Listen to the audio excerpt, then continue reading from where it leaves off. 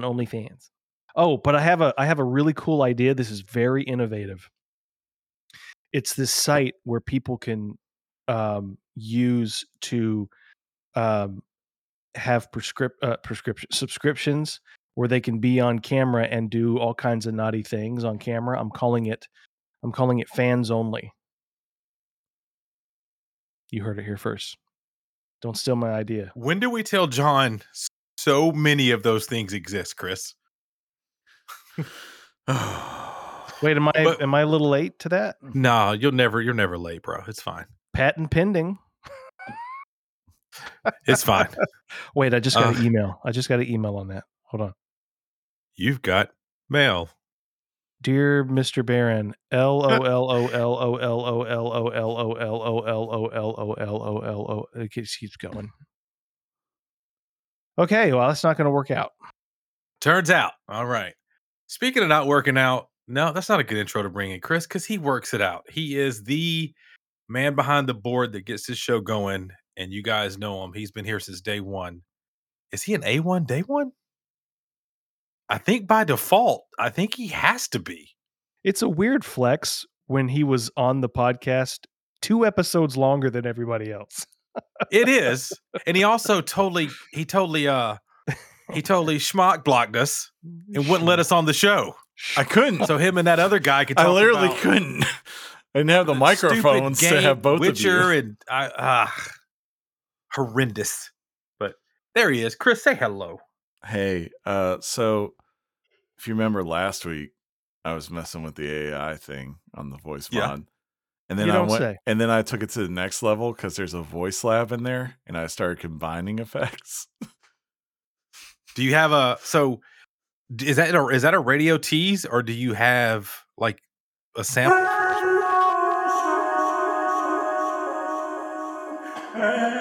$200 to whoever knows what he just said, because I've got zero clue. I can make Bon Iver sounds now. That's all I did. I figured out how to do that. See, John, and Bon how to make Iver is Daft Punk sounds too. Oh, now you got my attention. Yeah. Do some robot rock or something for me. You know what I'm saying? I'd have to go turn it But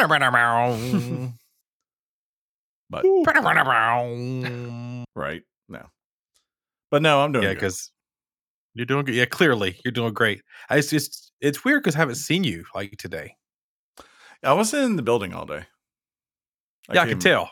I came home early. By the Marvel t-shirt you have on. I came home about lunch. Did you? Yeah. Oh, that's cool. Yeah. It sound like you were hype about that. Totally cool. Ladies and gentlemen, if you've been listening for a while, you know this is the intro of the show. If you have never listened, and this is your first time, hey, welcome. We're cool. Glad to have you. But yeah, this is the intro, so we're going to talk about some things before we get into talking about other things. Mm-hmm. The first one, we're going to let Chris lead off with epicness. Oscar chat. It is that time of the year, Shaun. It's your favorite time of the year. Guys, I'm just excited because of two things. One, in theory, I get to watch I'm Just Ken performed at the Oscars. Maybe, if we're lucky. I think he would do it. I think Ryan Gosling knows this is what people need right now. It's an election year. It's about to get really, really freaking dark, but we could all use a performance of I'm Just a Ken. When it happened in the movie, it was fantabulous. It really was. It was the highlight for sure. John loved it. The other what? Question. What's a Ken? Exactly. It's right there. Ken's took over. Right. I'll tell you that much. Right. The other thing I'm kind of excited is that it kind of feels like John will appreciate this. It feels like the year of The Departed, which is in that it feels like this is the year that Mr. Nolan finally gets his due. That's what it seems like we're going for. So what's his movie? Remind the people. Oppenheimer. Part of the Dark Knight 3.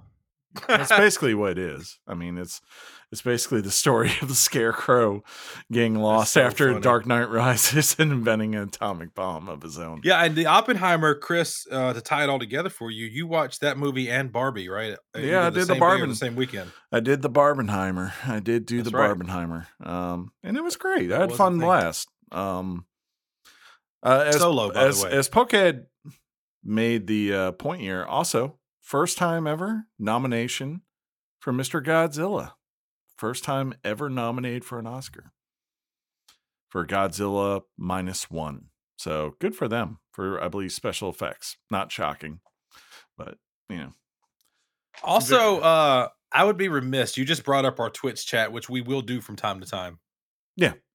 If we didn't show excitement for a long time and now kind of a first time again. Yeah. The return of our friend Nacho. You can't just who is waiting to get into class right now, but is taking their time to be here with us. Unlike Nacho, Platt. what's up? Question. Yeah. Who's Nacho? Exactly. He's no ordinary gamer, I'll tell you that. I like that. He's definitely not a head boy. I'll tell you that. Who is head boy? Because I don't know if you know this. I'm looking in the chat for our supposed head boy. I don't see him. Right. You know, John Bear. I'm scrolling. I don't see anybody. We're just here, you know, just winging it at this point. It's probably fine. Professionals. It's fine. But yeah, the Oscar season is here. Chris, how many movies do you have in your head that you haven't seen that you want to see? I'm trying to think what I have left now from, let me look at Best Picture. That's probably the easiest way to do it. Right? It's kind of like where I sit to figure out what I need to watch. The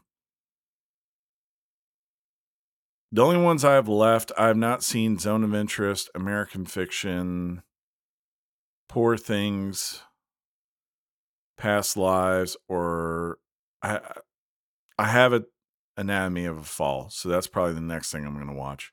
But I've seen The Holdovers, Barbie, Oppenheimer, Maestro, and Killers of the Flower Moon so far. So you haven't seen 16 and you've seen 4. Good. It's fine. It's fine. But hey, I think we have, if I'm not mistaken, I think in our weekly games chat Discord, I think we have a movie section. Yeah, in theory. We do. It's called For the Movie Critics. Some of the conversations right now just are classics. If we don't have a that's the punkhead sections of the Discord. Yeah, if we don't have an Oscar section, that could be kind of cool to have, since like that's your jam. The fans may get lucky and chat with you one-on-one there. You know what I'm saying? Yeah. For that. Very, very true. Chris and John, do you know what else is very, very true? What's that? The San Francisco 49ers are your 2023-24 NFC champions, and they're going to break the Swifties' hearts.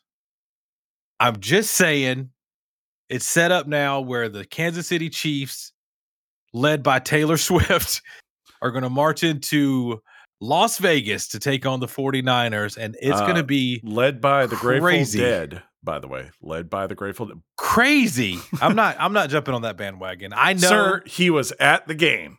I know, but so was other cool 49er fans. Who else was at the game? So let's talk about the 49er Detroit game. First of all, to the two teams that didn't make it, Baltimore, I know we have folks that listen from there. Great season. Lamar's a beast. You just got a dose of, me and Chris were talking about it, classic Pat Mahomes when he's like on. And, you know, they're kind of in a zone right now.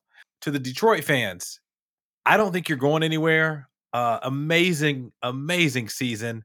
There was when you go to social media, there's a map that shows who the country's rooting for in a game. This is not new. And it was funny because when the Detroit Lions and San Francisco 49ers played, the whole map was blue, Detroit Lion blue with a Detroit Lion logo, and like California was San Francisco. Just Northern California. What's funny now, they updated it. In that first map, it wasn't, Chris. They've now updated it where so most of the country is gray, aka we don't give a you know what, but like Missouri and a little bit around that is all Chiefs, and then just half the state of California is going Niners, and no one else cares, which I think is hilarious. It's kind of cool when your team is in the game that like everybody's just like, eh. No, my favorite thing this week is the meme of and John, you'll appreciate this. It's of what's his face from Watchmen? Did you just bust? No. Dr. Manhattan. And he goes, is January 2020. San Francisco is about to play Kansas City in the Super Bowl. Trump is running against Joe Biden. A remake of Final Fantasy VII is about to come out. And then it is January 2024. Kansas City is about to play San Francisco in the Super Bowl. Wow. Yeah. Trump is running against Joe Biden. A remake of Final Fantasy VII is about to come out. And that is true. That's crazy. The craziest thing I saw, so like if you're a Swiftie or you know a Swiftie, you know John, you probably don't know this because I don't think you're a Swiftie, but her favorite number in all things Taylor Swift is 13, right? It is Super Bowl 58. 5 + 8 = 13. It's going to be played on February 11th. 2 + 11, 13. And it's also going to be, if she can make it from her concert, the 13th game she would have watched this year of the Kansas City Chiefs. All of those things mean, as Huck said in chat, they're going to make sure that Taylor Swift and Travis Kelce are on the field covered in confetti. But no, it's going to be, I think it's going to be a great game. And yeah, Draven pointed out there was a catch. If you didn't see this, you're a fan of football and you happen to miss it. Lamar Jackson caught a pass to himself. Yeah. That was one of the greatest plays I've ever seen, ever. I don't know how to explain it. You have to just kind of watch it. It's out there. But yeah, the Super Bowl is set. Can we say Super Bowl, or is that like a thing you know better? Like we can say it because we're not advertising. We're not? No, we're not advertising the big game. Wait, what? Oh, we're good then. Yeah. I'm sorry. At the same time that you said that, my watch went off and I was like, what if this is the NFL saying, don't say that? But do you have the express permission of CBS? Exactly. But yeah, I'm sure as I'm going to do this, and I don't know if anybody else does when it comes to the Super Bowl. Mm-hmm. I'm at the point now where I'm now turning off sports for 2 weeks because that's all it's going to be. Yeah. It's exhausting. I'm going to probably try to figure out who my pick is, but besides that, I'm going to try to avoid it. I don't know. Just wait for the game. When is it? February 11th. Oh, thank God. Yeah. But you can watch the Grammys this Sunday with Taylor Swift. Yeah, she'll be there along with Ken, hopefully, and other things that John doesn't care about. I hope Travis Kelce's there.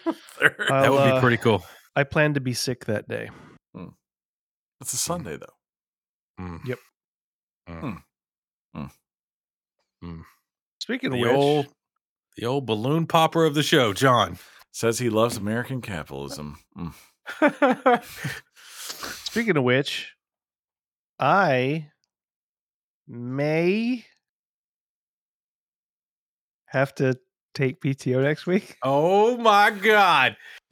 We are finding out about this right now. This is great. Thank you for sharing. If you could go ahead and just submit that to the PTO inbox, we'll let you know if it's been approved. So here's the thing. Oh my God. I don't know if I talked about this on the podcast or not, but how my mother and my wife ended up in San Antonio at the same time. I don't know if I talked about that. I think I did. Did you? Because I know about it. Okay. So my mother had a wreck on her way to California in San Antonio, Texas. Okay. My father told her to stop in Houston. That's where you need to stop. That's where you need to get a good night's sleep. But my mother said, no, push forward, men. And she added 2 or 3, I think it's 2 or 3 hours from Houston to San Antonio. So she's talking to Katie, my sister. Shaun, I have a sister named Katie. What? And she's going through this construction site, and she runs up on a median and rips the oil plate off of her undercarriage. Anyway, to make a long story short, car's grundle. Yeah, pretty much. Yeah. That's nice. I like the way you put that. So she had to leave the car in San Antonio to get worked on and fixed and take a rental car out to California to finish her trip. So next week is when they are planning to have the car done. So my dad is going to take a rental car, drive out to San Antonio, pick up the car, and come back. That's a 2 or 3 day trip. They have a little dog that is that is blind and deaf. She's not really a good travel companion. You don't really want to take this little tiny little adorable sweet creature on the road to Texas and back. So I have agreed to go to my dad's house and house sit / dog sit for them while he makes this trip to San Antonio, brings the car back to Georgia. There you go. But if you'd like, maybe we can record on Monday. Draven said, this is a super long explanation just to have Shaun and Chris deny he's going to take. So in our world, right? I'll tell you what, they can deny it. I'll just quit the show. He's done. He's like, you know what? Cuss word, you guys. Dishonored 1-2 all day, every day. Chat's not believing you. Hunk says it sounds made up. This is sounds made up. This is fake news. This is like American Nightmare. So am I that creative? Am I that creative, Chris? No, you're not. You are, John. You are. Chris would never admit that I was. That's why I asked would. him. I know that. You would say yes. Chris would say no. Yeah. I mean, you're creative. Oh, God. You can. You know what? I was going to say Chipotle tonight, but. Whoa. I had that for lunch. Don't you tease me with just a tip. Don't you do that to me. Don't you tease me just a tip. Wait, so you're literally alone tonight? We could Chipotle. No, I'm not alone tonight. Make me I was teasing you tonight. With the tip. Yeah, I slapped it in your face and I didn't. It's the greatest game ever, and right now I hate it. I slapped you across the face with it, and I didn't let it catch in your mouth. This is some bull mess. Whoa. What did you just say? Cool. Well, we didn't know if John was bringing anything to the show. That wasn't my intent. I usually try to bring nothing to the show. Yeah, it's fine. It's fine. Everything's fine. So the reason I do that is because when I'm on PTO, it's not like anybody really notices. We do, and the chat specifically notices how you've looked in the past. How I've looked? Because see, on Twitch, what Chris likes to do is dig up delicious photos of Jonathan and show the world the plethora of... What do you mean by delicious? Well, you might need to go look at some previous videos on PTO days. You've had long hair. You've had not hair. You've had shirts, no shirts. What? It's true. Shenanigans galore. Okay. Yeah. And I get ridiculed once again. Thank you for that. That's just toxic behavior. It makes everyone think Chris is a bully, and they side on to you. I made you a Pop-Tart last time. I forgot you were a Pop-Tart. You said, I believe in dreams or something like that. So what's everybody playing? Do I still have that on here? I might still have it on. Yeah, there you are. There you go, John. Wait, if you've got the stream did you up. Bring it to the thing? Yeah. Yeah, there's John. See? There you are. Sometimes it's funny like that. Yeah. It's fine. So what was the dream? That I would be gone? No. Well, his dream was that he was going to get put into a toaster and then eaten alive by everyone at the Pop-Tart bowl. I love how when I'm smiling, I'm pretending like this Pop-Tart's me. The jam isn't oozing out of my mouth. Man, yeah, you keep all the jam in your mouth like a good boy. You never swallow. Wait, what? Or spit. Like what? Like a good boy. Like a good boy, you know? Ladies and you're like this, you're like, no, keep it. There you go. I want to apologize. I've got this lingering like cough thing going on. It's inconvenient. Negative tests, feel great, but just like still don't know what's going on. You know what? Probably fine. Hashtag long COVID. Let's go. But yeah, boys, our hearts and mind clear. Can we move on? Are we good to go with the intro this week? Thumbs up from Chris. John is blinking weirdly because his eyes are messing up right now. It's fine. But yeah, next thing you're going to hear is what we've been playing, ladies and gentlemen.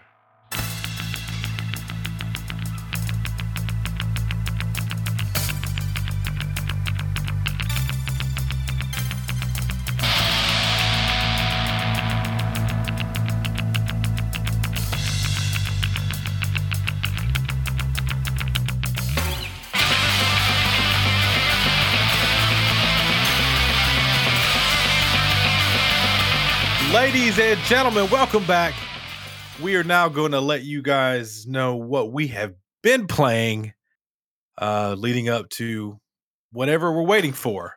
And as always, I'll pass the buck and let's see, eeny, meeny. John, what, sir, have you been playing since the last we spoke? Nothing. I'm quitting the show. I've cashed all my GameStop stuff in. All I got is this stupid portal that never works, and I don't know why. Fair.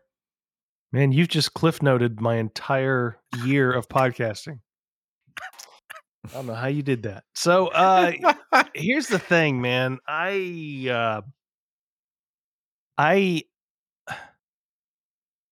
When the year is over, when 2020, fine, he just walks away. Look at that, just walking away.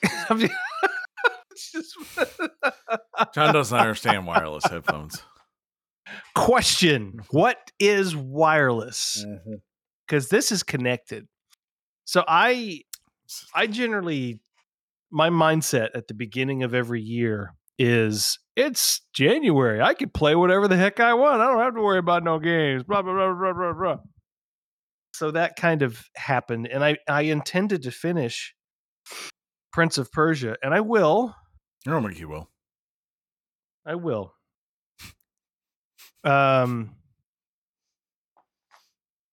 But I got distracted. Shocker. Oh. And for some reason, I had this urge to crack open, and I think it's probably in anticipation of a remaster collection that's coming out next month. Boy. I played. I spent a lot of time and almost practically through the entire game. Almost the original Tomb Raider reboot game from 2013 that came out for PlayStation 3 and Xbox 360 PC. And this, of course, is the Tomb Raider Definitive Edition. And I've been playing that. Still a great game. I never noticed this before, and I don't know if anybody's ever noticed us playing this game. I thought when I was playing it that the game was messed up at least the PS5 version of it, or the fact that how it was running on the PS5, because all the cutscenes and to some extent during gameplay, the camera is very shaky. Like it almost like it's deliberate. It's almost like it's trying to. It's almost cam. trying to give you the chaos and make you experience the chaos. But even when you're running along, the camera will be like this, and all of a sudden the camera will do this as you're running. Like it'll kind of do this. And it can be very distracting. I remember loving that game a lot. I still love it as far as me loving it back in the day, but I'm not sure it aged very well. The shooting's not great. Platforming's not great. Go back and play 2 and 3. See how that's my plan. I mean, I was wanting to work on platinum trophies. Sure. But the thing about what I've decided to do with this Tomb Raider is just push through it, because it's still tethered to a lot of online trophies that I'm just not gonna get those. Yeah. Because I doubt there's any multiplayer components. If you're still playing multiplayer Tomb Raider, then you'd be surprised. Like watching Mike for these Assassin's Creed ones, there are plenty of people still playing online trying to get trophies on things. What's he doing right now? Well, now he's on Odyssey, but he did Unity.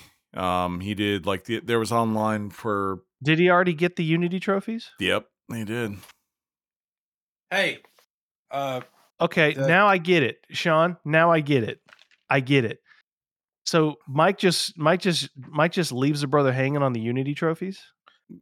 He says he hit you up. He did. He left me hanging too. I said I'm down. I did too. Does he need me to say it 5 times? Yes. He needs you to be online. Because he left me too. Actually, I'm hanging out and download the game to get ready to. And then he just goes, I'm on Syndicate. Yeah. Oh, by the way, in honor of you, while I was in there, I'm starving. So Pop-Tart. Hey. Man, that pisses me off. That pisses me off. Can I say that? It should. Yeah. The Tomb Raider stuff, I'm very close. I bet he's a selfish lover too. Oh, no doubt, dude. 100p on a stack, no doubt. But I'm very close to the Tomb Raider 1 reboot platinum. If there was a way we can make that where we kind of cheese it, I'm down. Unlike your friend Mike, who will lie to your face and say he's down, I'm down because I want that platinum. Cool. Yeah. So I mean, I'm planning to I kind of talked myself out of that platinum, just and just move on to Rise and get the platinum for Rise and get the platinum for Shadow. But I don't know. We'll see how it goes. But anyway, I stopped playing Tomb Raider. I was like, I'm probably 2 hours away from finishing the game. Classic John, and really Josh move too. I'm learning. I don't know why that's classic John. I don't really deserve that reputation. But I will say that pull up my PowerPoint real quick. You would. But I decided to kick off the new year with restarting and finishing God of War Ragnarok. How far are you? I'm about exactly where I was last time that I stopped. So I'm he stops. And I'm about 4 hours in.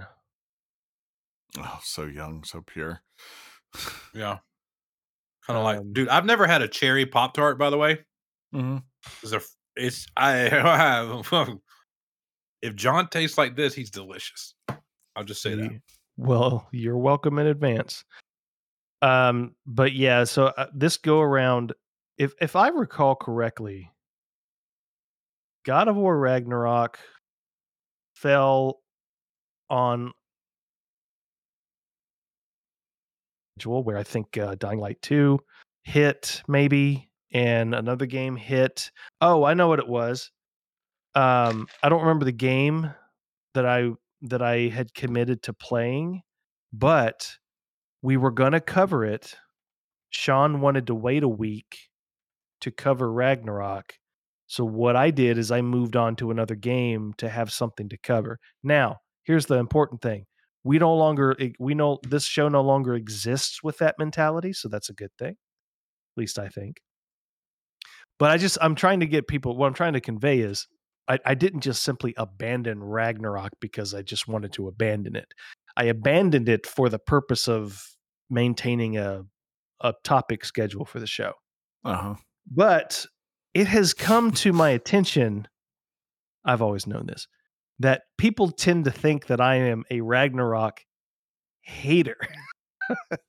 We had nothing to do with that. And that is false. I am a Ragnarok troller. But I still but I can't help I was it's the first time you get into the boat with Atreus and you're trying to remove all these obstacles on the water and I still maintain this. You are the freaking God of War. You can take that windmill, lift it out of the water and throw it 100 yards if you wanted to. You cannot tell me that when you're having a brawl with Thor, spoilers, that you can't go from having a fight with the God of Thunder to needing to to unleash some water pressure to make a windmill move. I still think it doesn't detract from the enjoyment I'm feeling, but I think about it and I chuckle a little bit to myself because of how that doesn't rationally make a lot of sense. Unless he's just really respectful of people's property rights. And he's just trying to move on without making much of a splash. No pun intended. I am noticing that this game, and it could be very well my TV. Mm-hmm. On the portal, it looks great. So maybe it is my TV. But regardless of whether I'm in quality mode or performance mode, the textures, while the art style and the environments are beautiful in how they're designed, there's some graininess to them. It's like the picture has a lot of graininess to them. When I move the camera around, like if the camera is stationary, the picture's brighter. If I move the camera, the brightness goes dim a little bit. It can be very noticeable and distracting. Again, could be my TV because I do have a piece of garbage TV. I noticed when I was like a younger gamer, I wanted the biggest TV, and this was before, HDR and all the things we have now. Excuse me. But like now I hate gaming on my big TV. I'd prefer to be on a monitor. Yeah. Have you tried to game on a monitor with it and see what it looks like? I would be willing to do that. It's just that the PlayStation 5 is the biggest hunk of machine I've got, and you've seen my rig. I mean, it would be yeah, I have. Yeah. It tastes like Pop-Tarts cherry. And it's Irish. It would yeah. Wee. He meant Nintendo. Wii. But it's just it would have a hard time fitting back here. Yeah. Yeah. But in addition, I'm hesitant to do it right now because while when I'm not gaming on it, Clarissa might be playing Diablo 4 or something like that. So I don't want to be hogging not only the PlayStation 5 but the output that it's displayed in.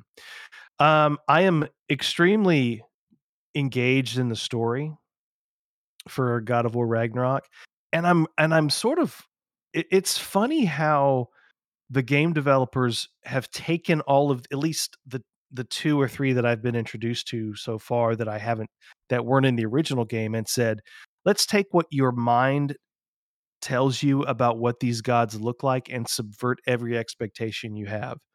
Like Thor, and it's not like I have this idea of Chris Hemsworth in my head because I don't. I've grown up with the idea of Thor, but he was never this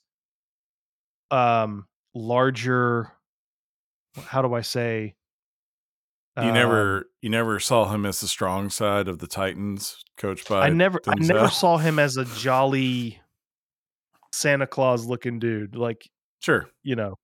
And then with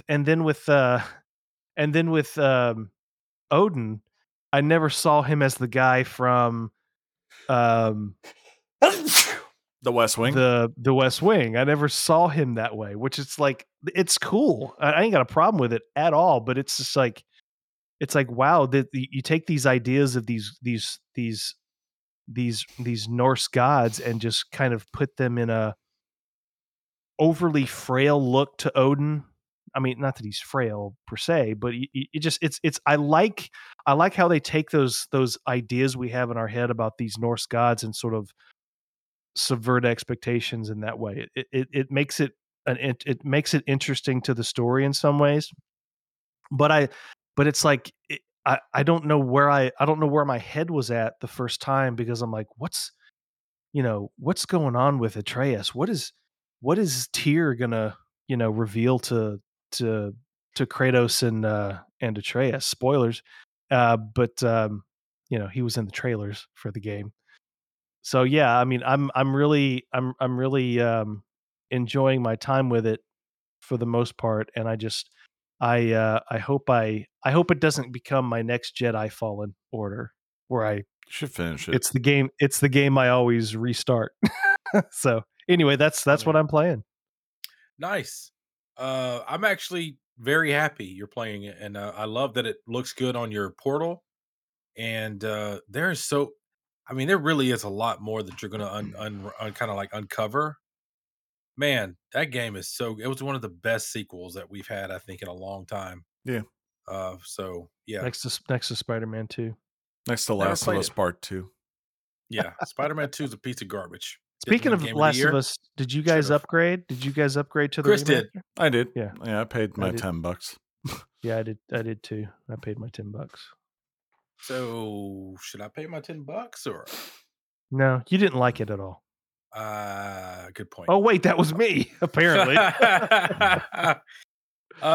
Chris, it is your turn to tell the folks how you've been playing Yakuza. It's not Yakuza anymore, Shaun. It's just Like a Dragon. It's all Like a Dragon now. Yeah. Thanks for the clarification, man. Yeah. Yeah, I've been doing two things. The first big one, as far as new things, I've been playing Like a Dragon Infinite Wealth, which is the follow-up to just Yakuza Like a Dragon, which I'd say is pretty freaking fun. I did not beat Like a Dragon, so I am a little bit lost, and I've had to go watch a few videos, but they do kind of do a good job of, like, as certain things might be revealed to you, right? Like, that are important, they make sure to give you the history behind it and tell you, hey, this is why this is important and this is going on there. But it's definitely Japan, the game, for sure. Big deal with this one. First time that you actually go outside the country. So you go to Hawaii in this game, and there's a very real good reason why they go to Hawaii. I have to say, for someone who doesn't play as many turn-based JRPGs as I used to, I'm really digging this one, and I think it's just because of the absurdity of it all. Like, the idea of a turn-based game that really is just three guys in gangs beating up everyone, but for whatever reason they morph these guys that they're fighting into, like, kind of look into caricatures that you see in classic JRPG games. I love the fact that, like, for instance, with the combat, it's not completely stationary, so, like, the characters each have a circle that they can kind of move around in, and based on where they are, if there's, like, say, a bike or a trash can by them, they'll pick up those things and sling it at the enemy. Like, if two enemies are standing in a row, you can line it up and then have your guy punch, and the first guy who gets punched into will fall into the other guy. Or if, like, there's a guy in between your guy and the guy you're using to attack, you'll punch and it'll go into him and he'll bam right back. So, like, it's really cool little things like that to see where it is, coupled with the other side of it, where it's like, yeah, this guy's got a bat for an enemy or for a weapon, and when you upgrade to that, it turns into a sex toy, and that's what you're doing. And I showed John earlier today. There are a ton of I'm in a pretty large open area for the first time in the game when I got into Hawaii and it opens up. There are a ton of little mini games in there. A lot of them are innocent, and then all of a sudden you'll have a mini game where you're just going around on a trolley taking pictures of people in Speedo outfits hiding in bushes because they're trying to they're sex perverts. Basically, they're just hiding in bushes, and your job is to take pictures of them on the trolley. And that's the kind of game that you get when you have a Japanese JRPG based thing. They don't care. I had a whole entire dating side game where I had an app, and I had tried to match with a girl to get her to go on a date, and it would either be at the end, the reveal would either be some video of a scantily clad girl being like, hey, I love you, or else it'd be the other thing where it would be a man dressed up as the gimp and asking you to do things to him.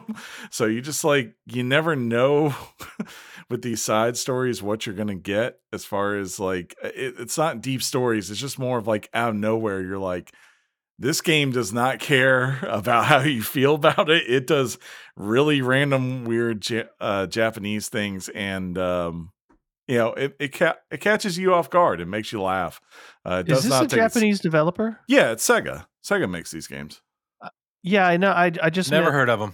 No, it's not. It's Sonic, not that. It just seems like it's taken more of a Saints Row tone as opposed to. I would say it's very. You're talking about sex toys. Well, no, there's a lot of seriousness to the actual story itself, and the art side of it is very much a kind of the most thing I could compare it to a lot of times is playing it is it's very Kojima in the sense that you're gonna have these stretches where for maybe 45 minutes to an hour you're doing stuff, right? You're fighting, you're leveling your character, grinding, and all that kind of stuff, and then you'll have an hour where you just put the controller down and you will watch these almost anime level quality cutscenes of violence and backstory of Yakuza stuff that's gone on. There was a whole entire thing with this boss that was big in the first game that they show you just him going in. And I mean, it could have been a scene in any kind of, anime, or even something Quentin Tarantino would do, where it's it's night, it's thundering, there's 20 guys in the room. You're like, how is he going to do this? And you just start seeing him cutting down, all of a sudden, you get the darkness in the room, and then there's lightning flash, right? And you just see the blood dripping from his face from all the people he's killing. And you're like, this is pretty cool. But then, like I said, then the next thing, there'll be a guy dressed up like a giant baby. And you're like, this is kind of what Japan is, right? Its core. Sometimes it's very serious and violent, but it's also kind of also weird and different from US culture, at that point. But it's definitely held my attention so far. I've had a blast. We'll see. I think it's overall, when I looked at the achievements, it was 13 trophies to beat the game, chapters, right? And I think I'm on chapter 4 right now. So I've got a while to go, but I've had fun, everything kind of seems optional. I don't mind with all those side stories skipping, because there really isn't too much of a story thing going on. It's just more about the activity and doing it to get something for your character, which I wish there was more. I always want more character stories, but it's fine for what it is. The other side of it is I've been dipping into the backlog, and I'm finally doing Witcher 2, which is Assassination of Kings.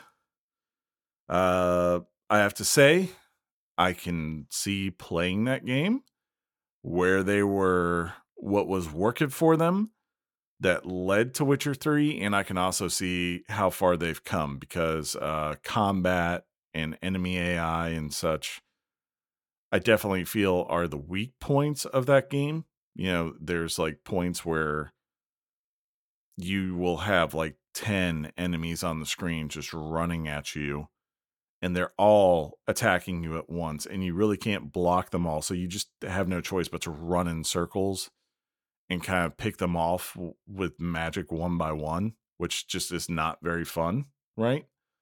Compared to like where you get to the third one and they kind of condense those groups down, where, you know, it would be usually 4 and at most 2 would attack you at once, right? While the other 2 hang back. So, you know, there's that kind of evolution. But on the other hand, like the sense of scale, the storytelling, like that game starts awesome because it starts like with a whole entire situation where it's a siege with a king, like, right? Like the king's children have been kidnapped and they're being held by family members in a fort and all that kind of stuff.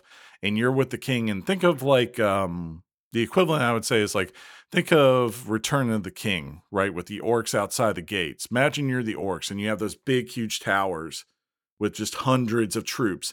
You're going up these towers with this king, and he's talking to these people, and it feels like something out of like medieval history, which is what works so well for The Witcher, right? Like it's one of the few games I've ever played that does that so well. And like as soon as it did it, I didn't care about all the parts that I was like, I don't like this. Like, I don't like the combat. I don't like this, because the storytelling in the world itself I was like, this is what works. This is why I love this series.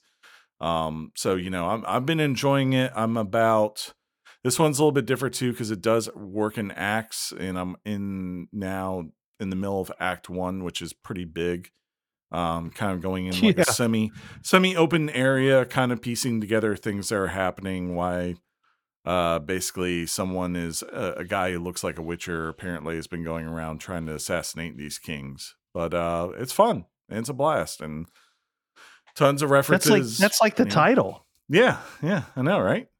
But you know, the Witcher is not me. It's a different Witcher, John. Oh, yeah, he's like a really strong looking Witcher. It's not like Geralt. So you had never played this one before? I tried it before and on Xbox, and it did not click. Gotcha. Yeah, so now I'm doing it on PC. And the good thing is there have mods. The one thing I'll say, just drop the difficulty to easy. Just do yourself that favor. It's not worth it. I really tried for an hour to fight to do it on higher difficulty. It is not worth it. Just do it for yourself. Experience the story. That's where the you know, the guts is, I would say, for this. And also, if you do on PC, look at some mods, because there are some really good improvements you can get out of there as far as leveling. They are remaking this, are they not? They were remaking the first one right now. Oh. They are remaking the first one, and they are supposedly working on well, I don't think it's supposedly anymore. They're also working on a 4th game because, you know, money and cash. It rules everything around us. So, yeah, cream. Dollar bills, y'all. Right? See, Geralt grew up on the New York crime side.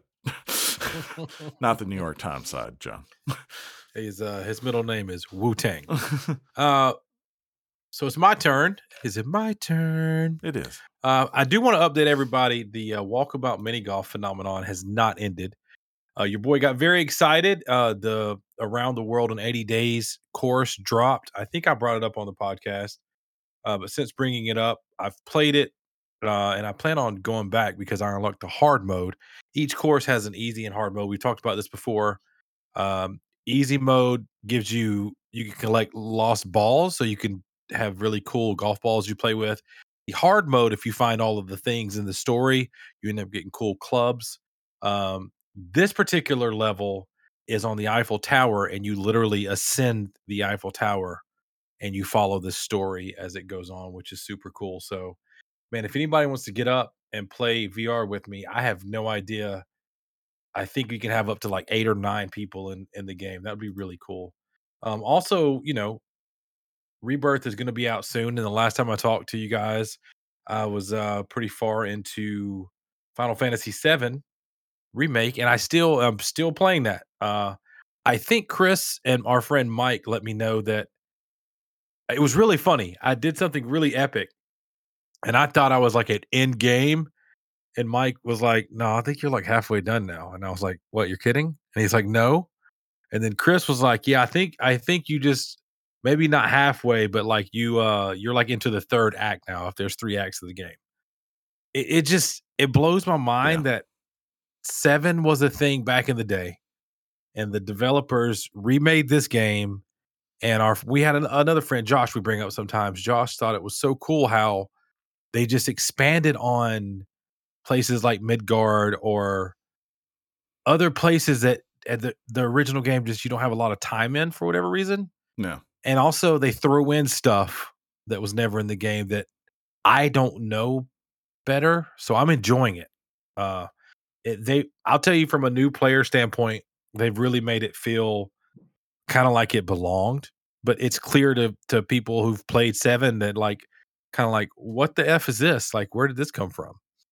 Um I'm loving it. I cannot wait for Rebirth to come out. That's going to be a day one for your boy. And I need to let the people know, you know, when you play this game, everybody's like, so like, who's your love, right? Do you love Tifa or Aerith?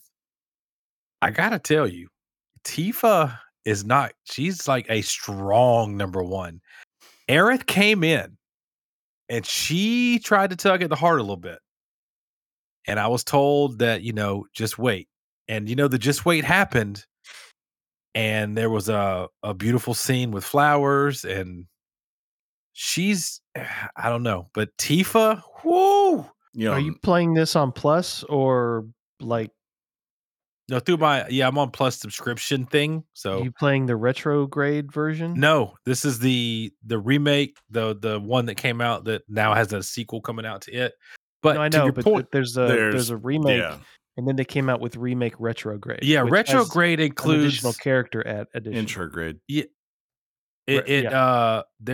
I'm gonna play that, but what I'm doing now kind of irked our friend Mike because there is a prequel that you can play that kind of sets up some stuff. Yeah, Mike can leading it that leads into 7, and then you kind of know more what's going on with 7. But if people look, I missed it, I can go back and I can still put 2 and 2 together, so it'll work. But I can't wait. This game, I just hit a part.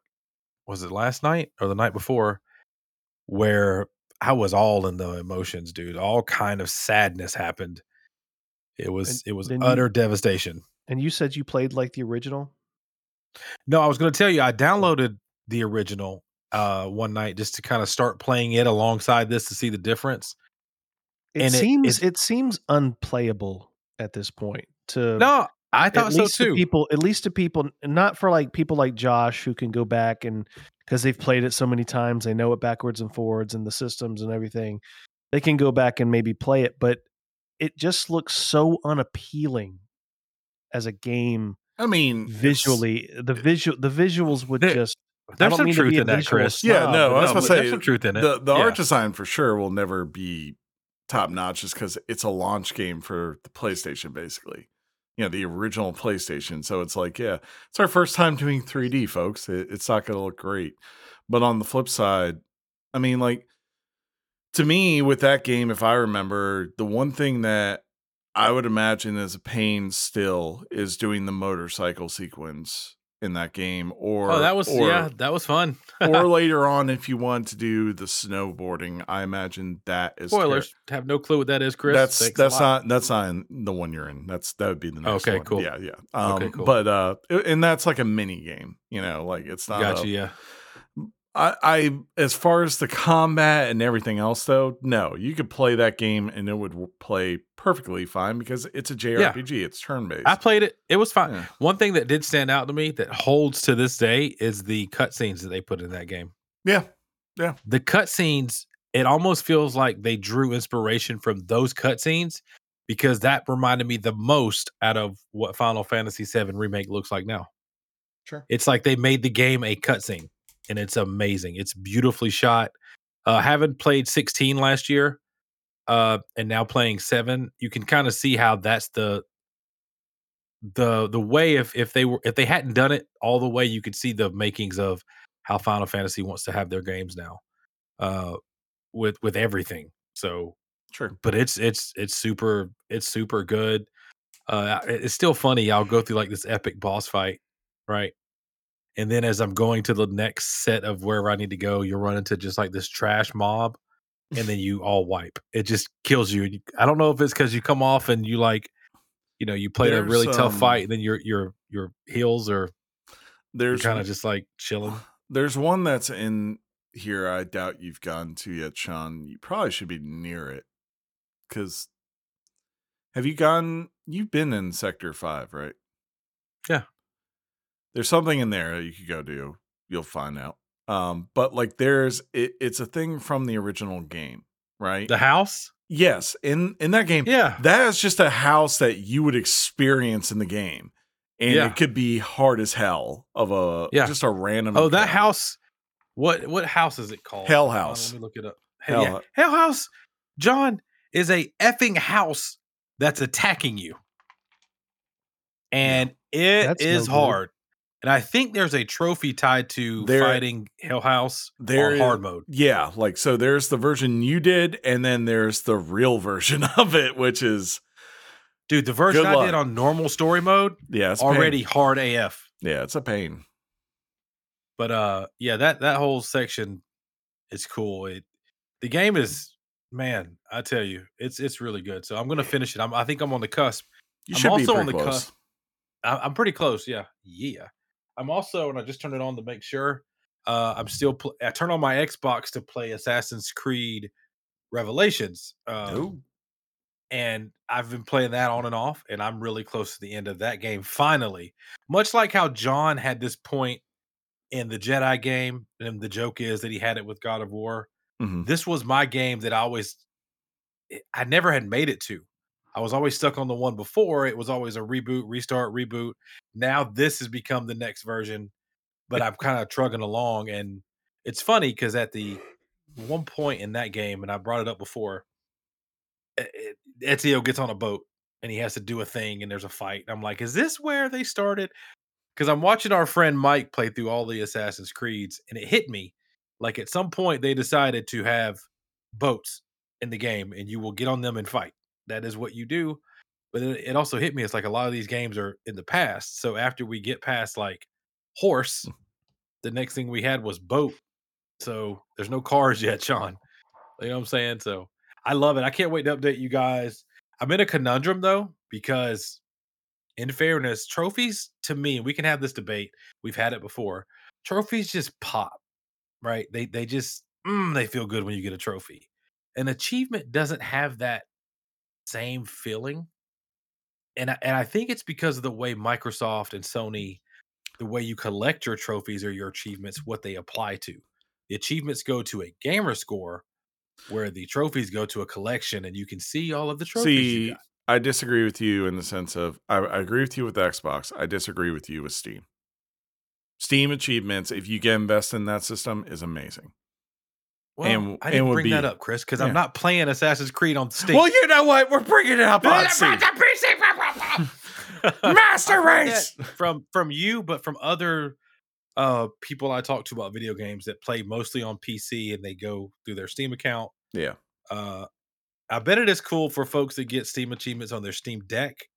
Probably cool. But like, I don't know. There's this weird thing where I feel like my friends don't see what I did on Steam. Well, because I have three friends on Steam. That's like true. You and Mike and Josh. Jeff. I'm not friends with him. I hate Microsoft, from what I understand, Microsoft is actually reassessing their achievement system to make it more, for lack of a better term, more sexy. That's the thing about the PlayStation trophies. They're just sexier. Yeah. And I don't know really. I don't really know why. I don't know. Well, like when you think about the gamer or the achievements, you get a gamer score. Mm-hmm. And your gamer score can continue to grow even if you don't 100% a game. If you just play a bunch of games, you can still have a big gamer score. If somebody goes and kind of dissects what you've done, would you have 100% there? I don't know. There's just to me, and I know that this is divisive across the gaming world.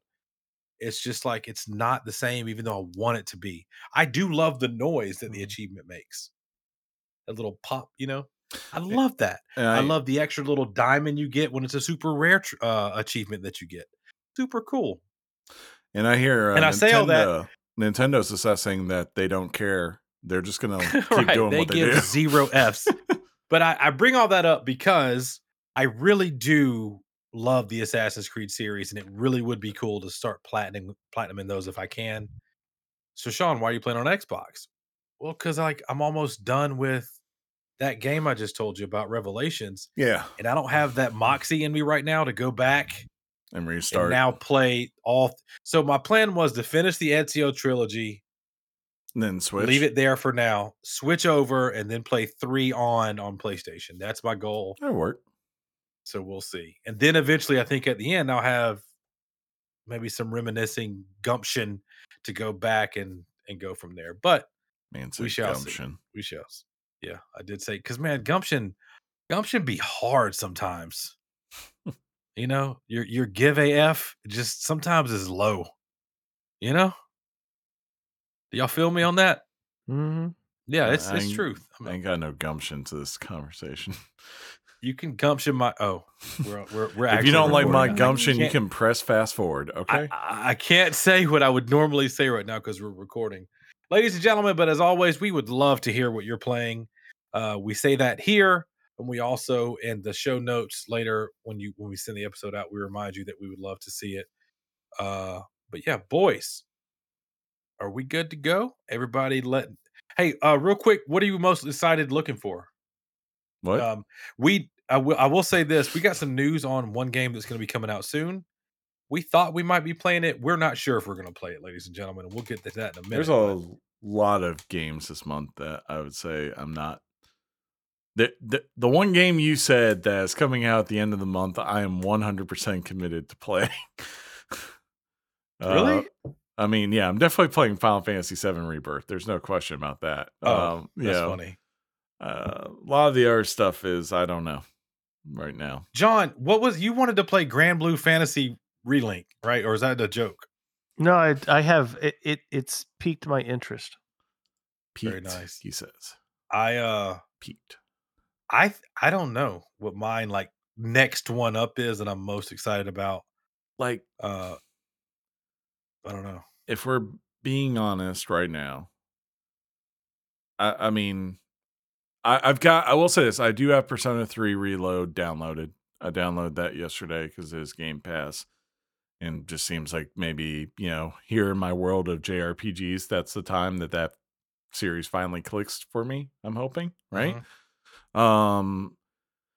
I could see myself, if it is good, if I hear good things, giving Helldivers 2 a shot because I really enjoyed Helldivers, the original. I'll probably get Mario versus Donkey Kong. I think I'm going to play Blue Fantasy Relink with John. Looks amazing. But yeah, and I'm guessing I'll probably pick up the remake of Brothers: A Tale of Two Sons. Oh, that's a classic. That's a tearjerker if you let it. Yeah. Cool. All right. Well, with that, I think we can leave it there. And, And we're all getting Foam Stars next week, right? No? We're not pushing on Foam Stars? Oof. I hear it's better than that fake Foam Stars game that's on Nintendo. Oof. The stupid Squid Game. Hot off the press and straight to your ears. Weekly Games Chat presents the news.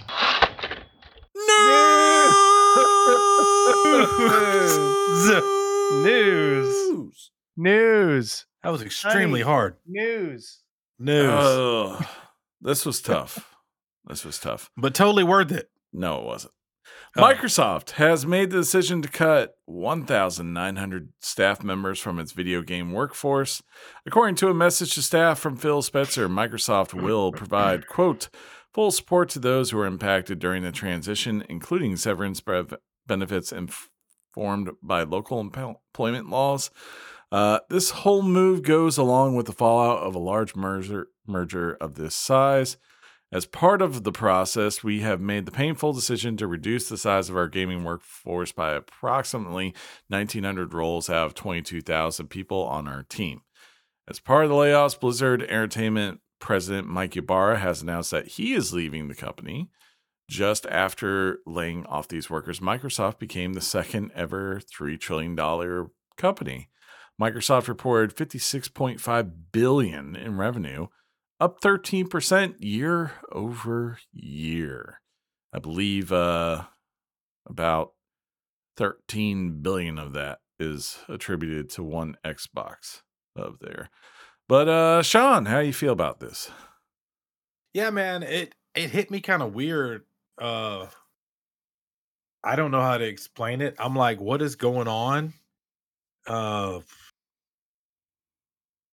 Yeah, it just, doing the show now for as long as we have done it, it's just crazy how often we report this kind of stuff.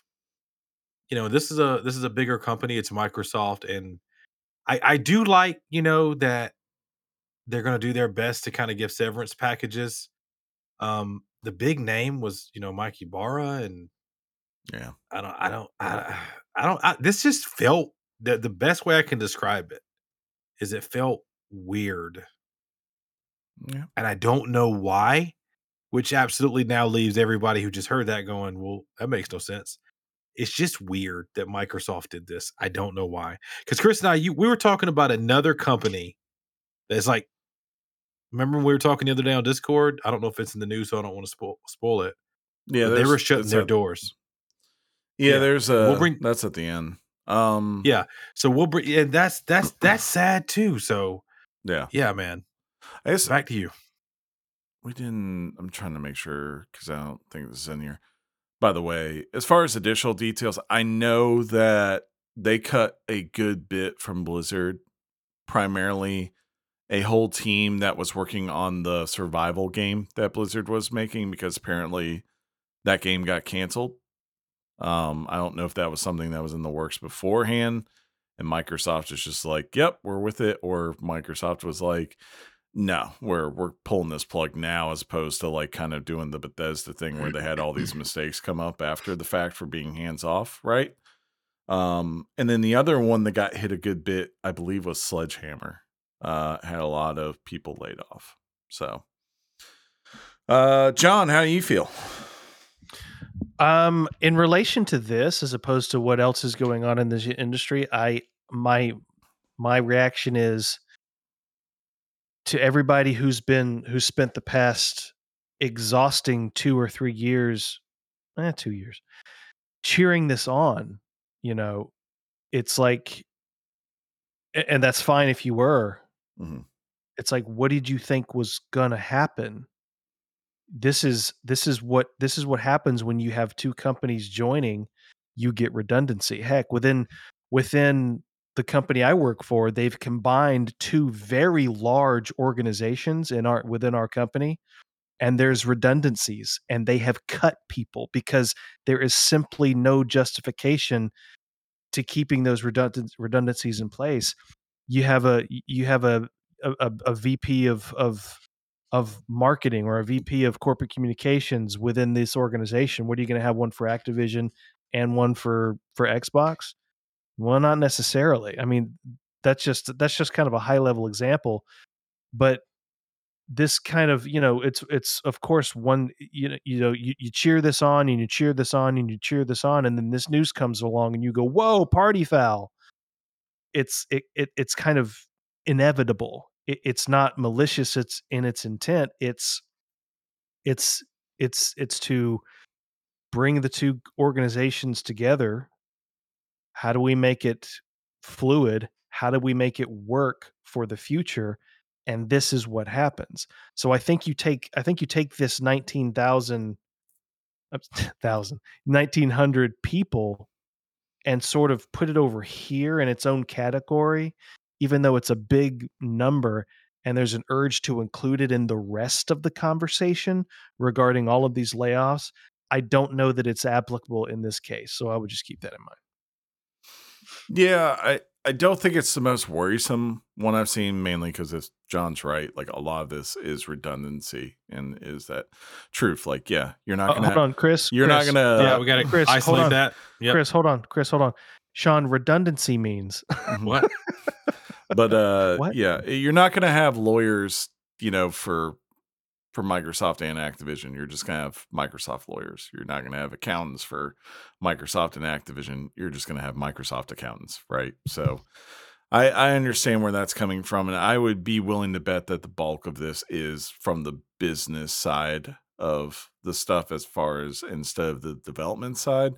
On the other side of it, though, the few things I did see, like I said, Blizzard canceling a game, and then the other one being Sledgehammer.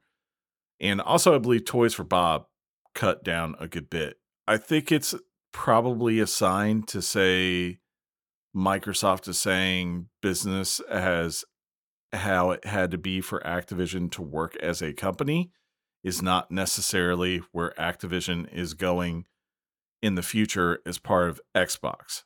I think they do not have a desire or a need to sit there and be this machine that consistently pumps out a $70 Call of Duty game, which again might be one big reasons why Sony did not want this to go through, right? Because that's a big part of their earnings.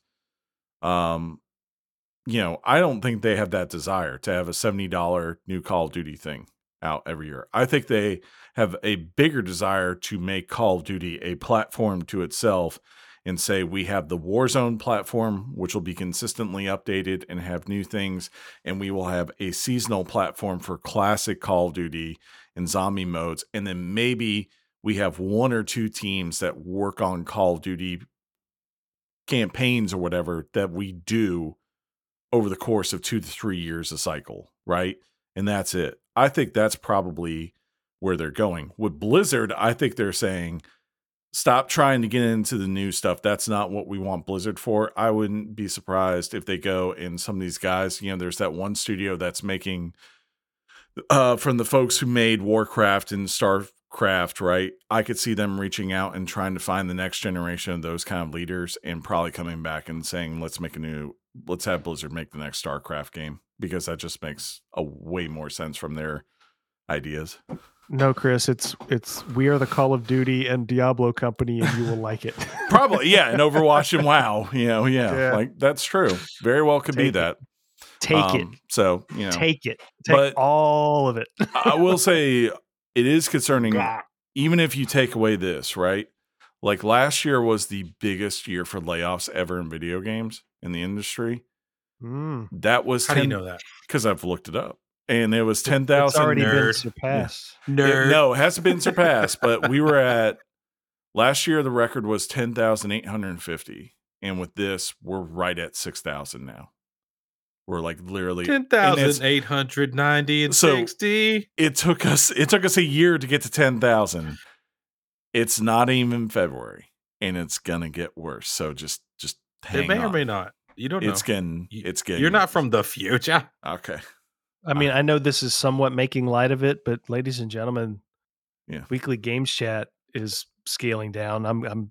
They're phasing me out. So John's out. We just don't have, and I'm not even getting a severance. Let me just go ahead and I've muted John.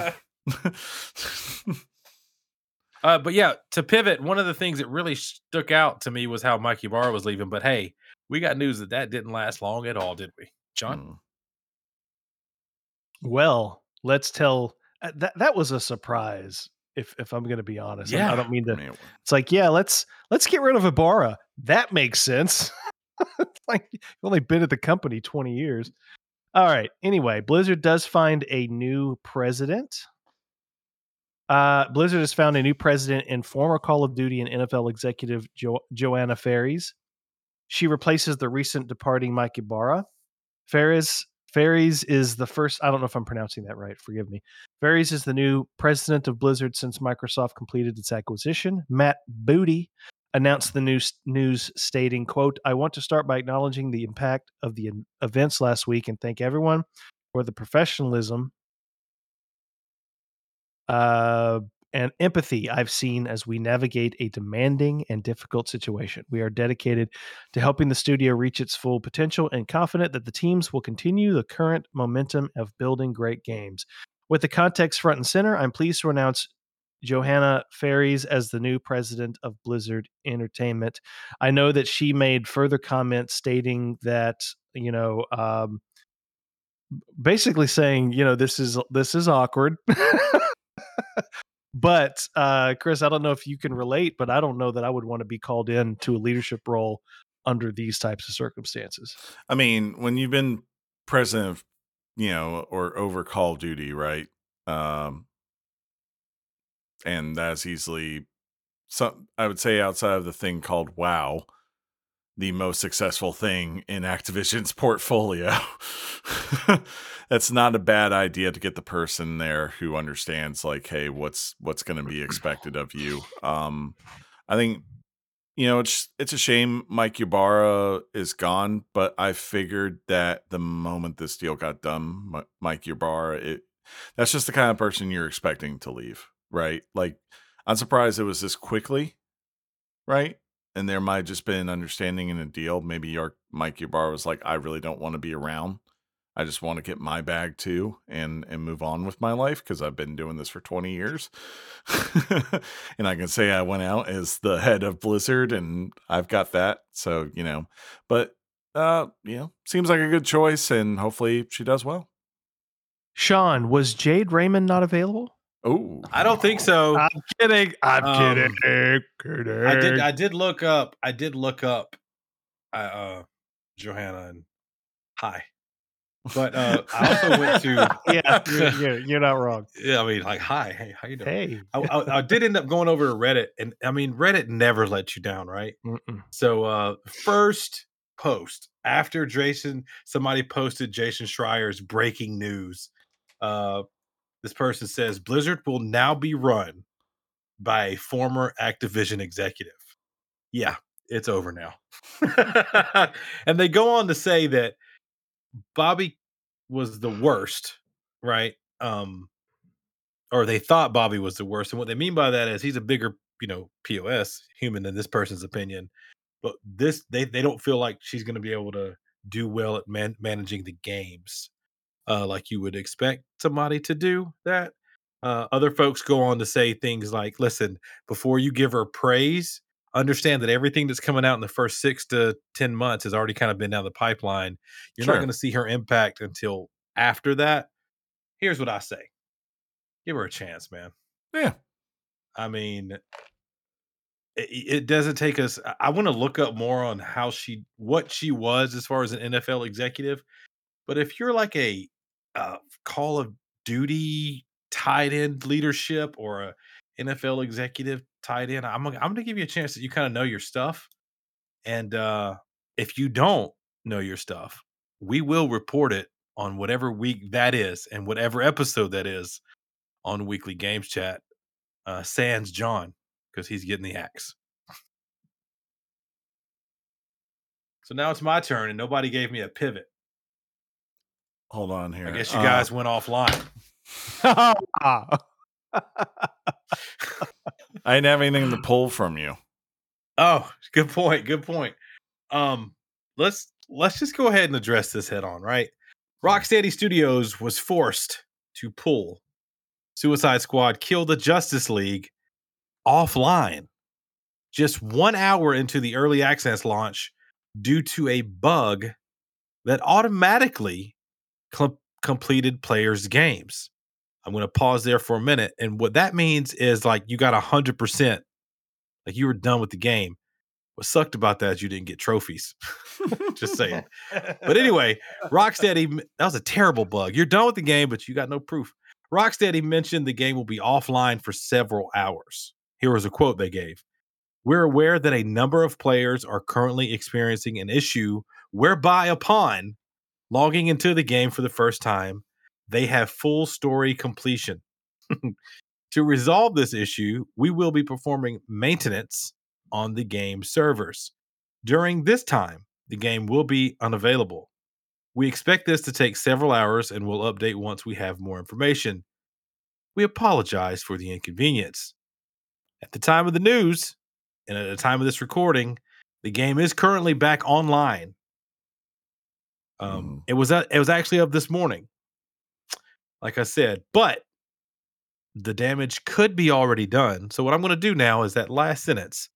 I'm going to go to John because I think he had the most sincerity in potentially wanting to play this game, John. But do you think the damage is done? Is it dead in the water? Well, if I buy the game day one and there's still a bug that finishes my game, as long as the trophies pop, you're I mean, like, hey, that was money well spent. Look at that platinum. Hey, Mike, you got a platinum on Suicide Squad? That's so funny. This is Chris and I were discussing this a little bit very briefly this morning. And he made he told me something interesting that I don't remember the details, but the details of who the person was. But Paris Lily. Okay, is that the Xbox guy for Kind of Funny? Yeah, okay. He's done that, and he's hosted a couple of things for Microsoft as well. Okay, the fact that this could mean the end of one of my absolute favorite developers scares the crap out of me. And I don't know. I need somebody to. Well, here's the thing. I'm gonna be hopeful. I don't think this is going to. I want the game to be good.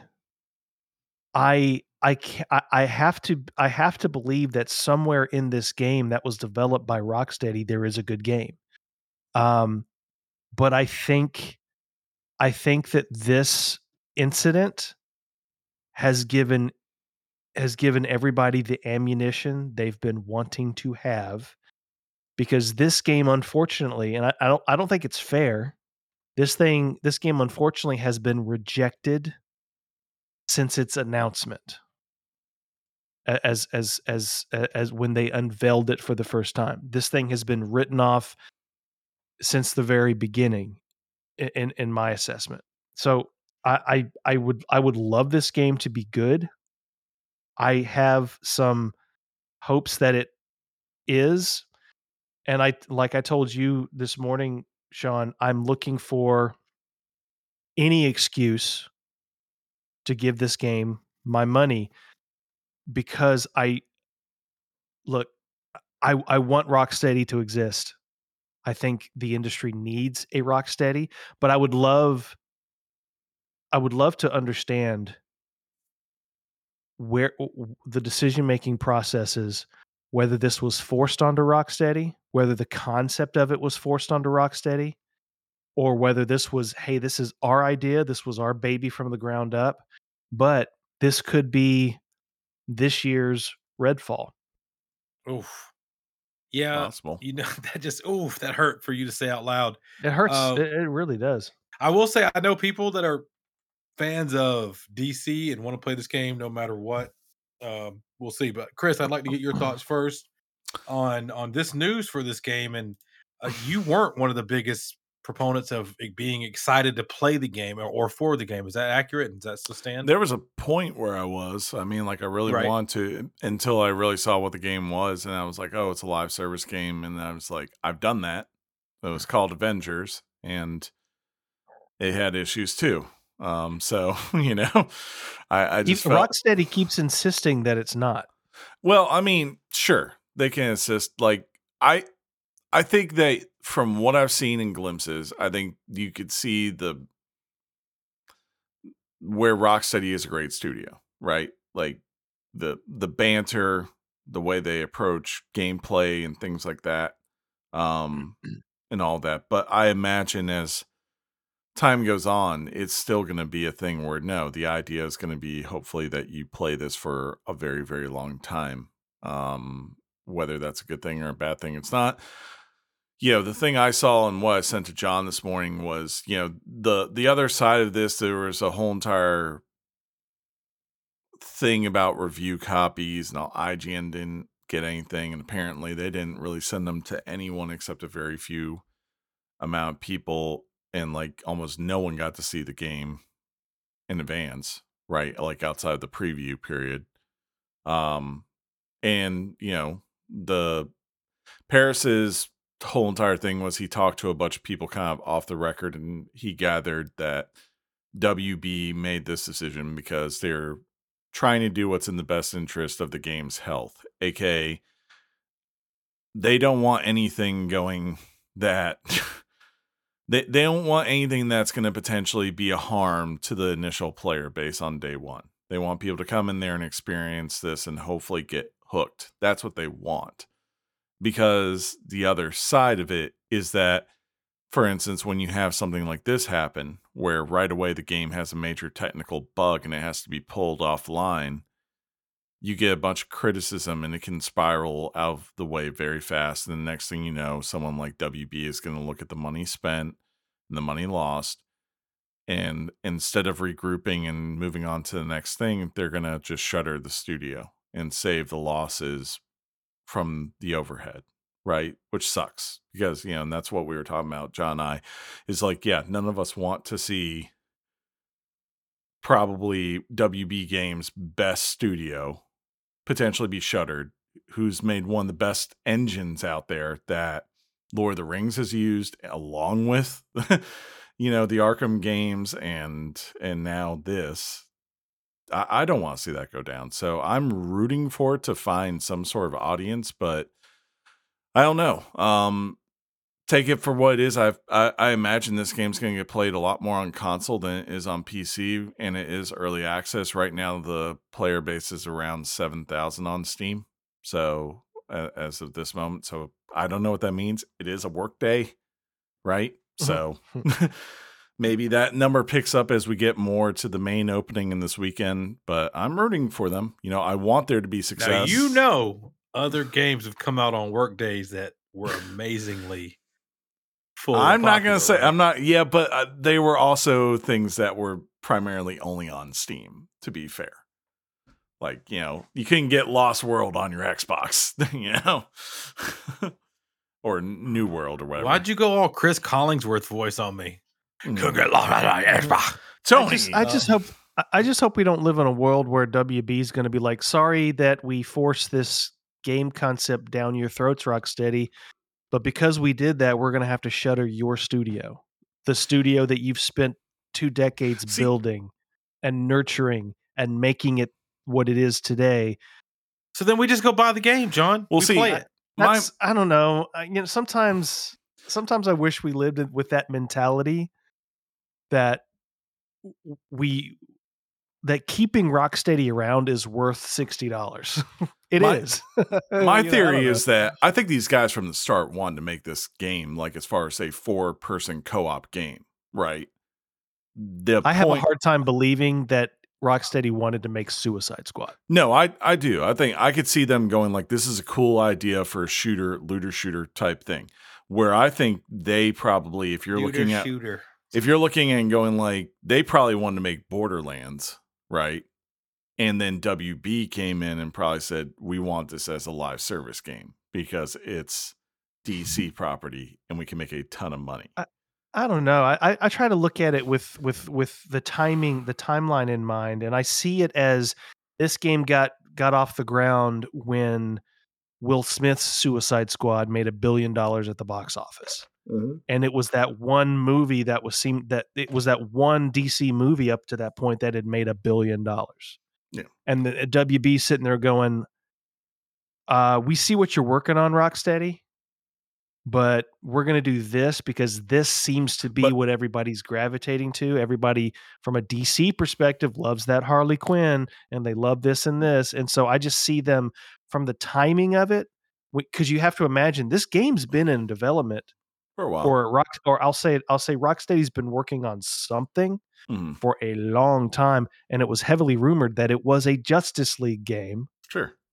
But I think they pivoted. I don't see because they were coerced to, because Justice League wasn't really coming off the ground as far as DC Cinematic Universe was, but Suicide Squad did. See, but in my opinion, like when I hear that, you gotta follow the money, Chris. You gotta follow the money. Yeah, and that's what I'm saying. You gotta follow the money.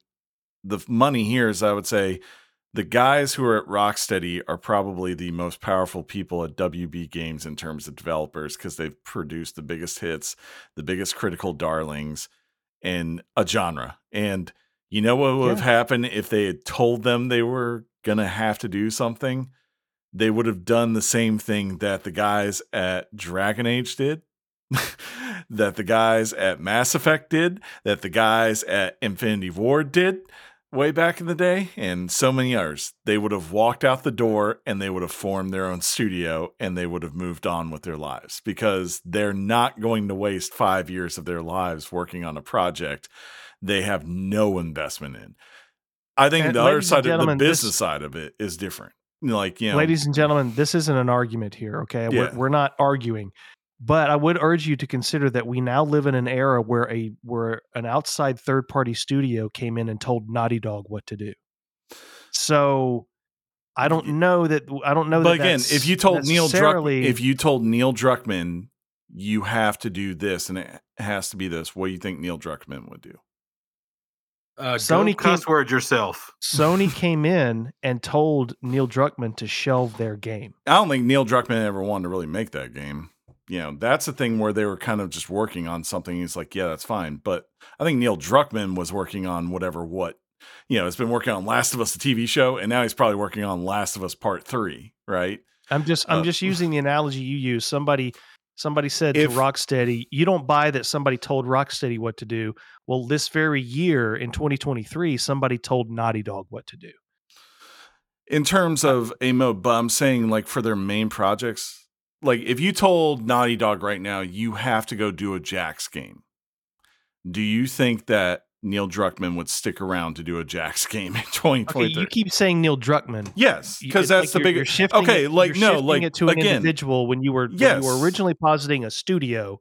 Now you're saying, but that's what I'm getting to. Like, it's like telling Vincent Paula, you have to do Call of Duty this way. He leaves. It's like telling Ken Levine, you have to do this, and he says, screw that, I'm moving on. It would be like telling Todd Howard right now, right? Like on the flip side, saying you have to do Elder Scrolls. You don't get a choice in this.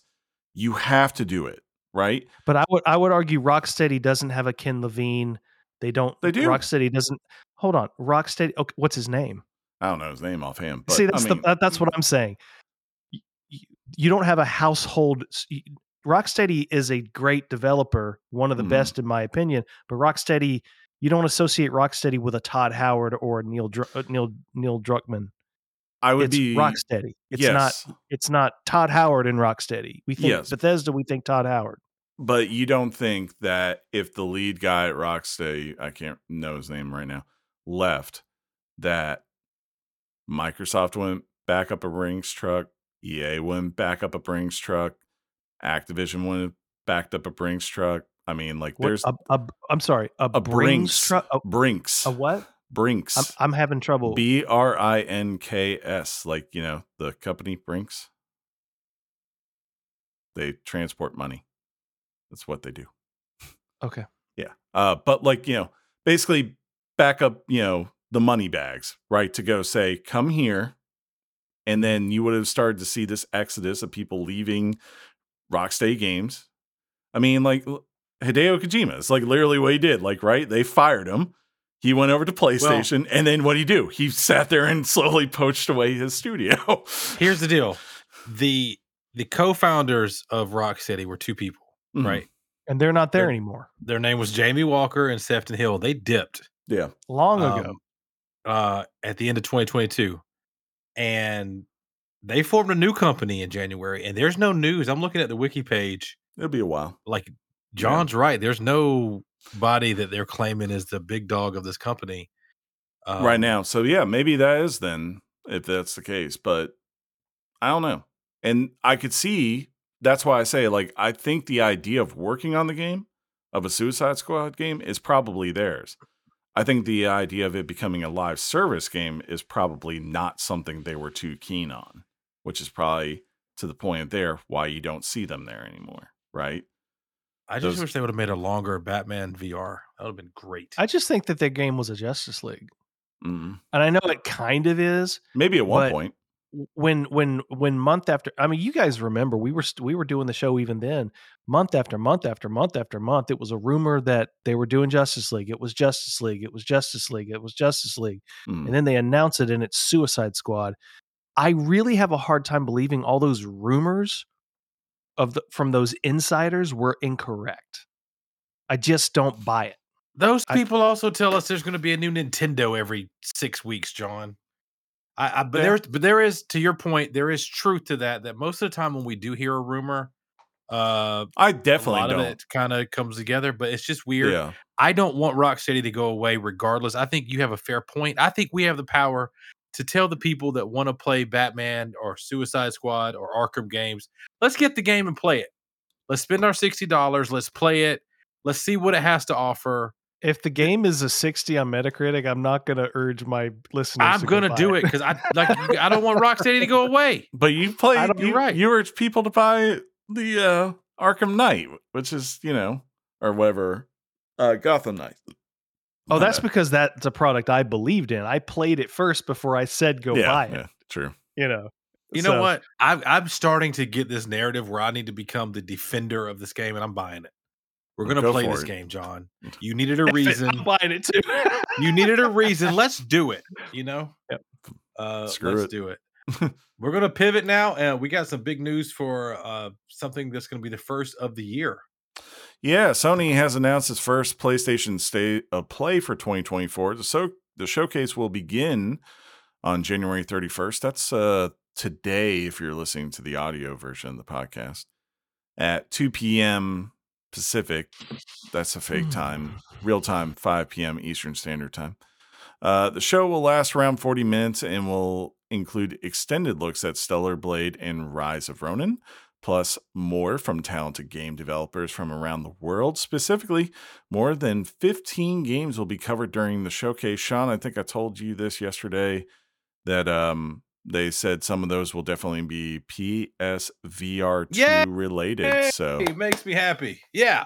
I'm like a kid, since we don't have the E3 anymore and stuff, any like piece of video game fun from these big studios or from the Sonys and Xboxes, I get super excited for, dude. I'm hoping I can get home in time to watch it live. I think that's the fun part. We tried when we can to get together to watch it with our peeps, so maybe we can make that happen. I'm excited for John because Stellar Blade is going to get an extensive look, and I know that's a game he was excited about. That's cool. I'm excited about Rise of the Ronin. Now with the news that there's going to be VR stuff, it's like, let's go. I'm excited. So make sure that if you hear this on time, you watch it live if you want to, but if not, remember, they'll have this on replay on the YouTube and all of that, so you'll be good to go. But yeah, back to you. John, are you going to make sure to look at the PSVR 2 games so you can finally buy a PSVR 2? That's such a loaded question. 100. 100 Pino! No, I'm like hoping that Stellar Blade, they're going to be like, and it's out right now. And that and it's no longer called Stellar Blade, it's called Stellar Booty. Because have you seen the trailers? No. I saw one. Shaun. All right, I'll be right back. Going into pause mode. The physics are fantastic in this game. They're going to love my search history today, huh?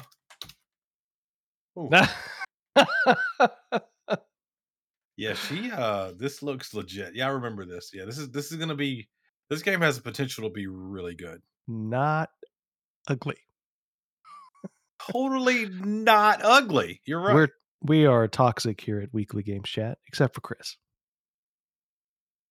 It's true. So, but yeah, those games are definitely on the horizon. Oh!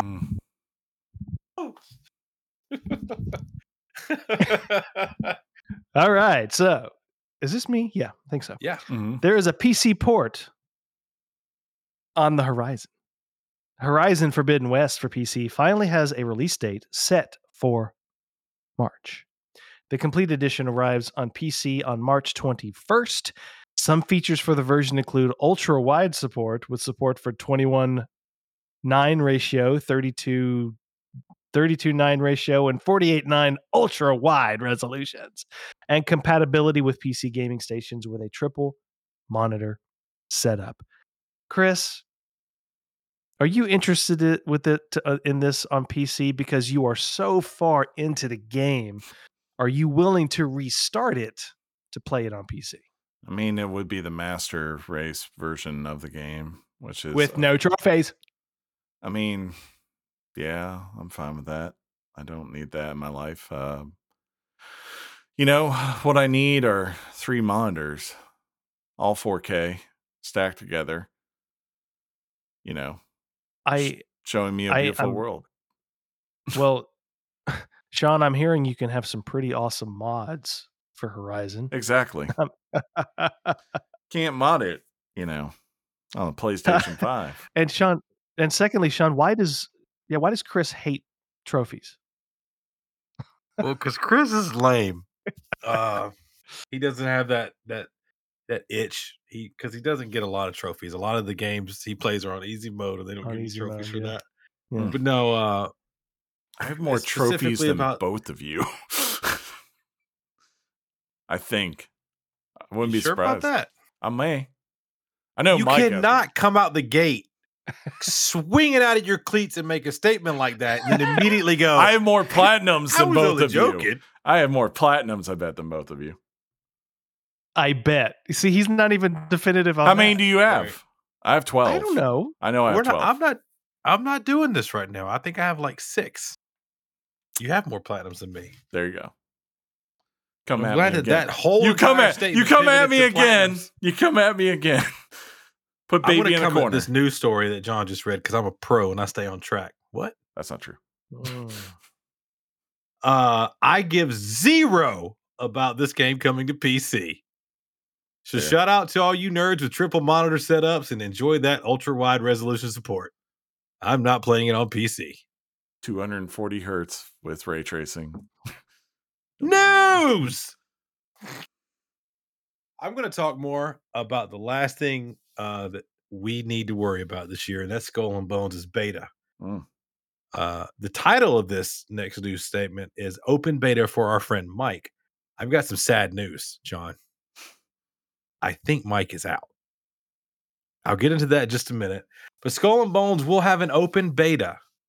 It kicks off across all platforms via the Epic Game Store and the Ubisoft Store on February 8th and runs until February 11th.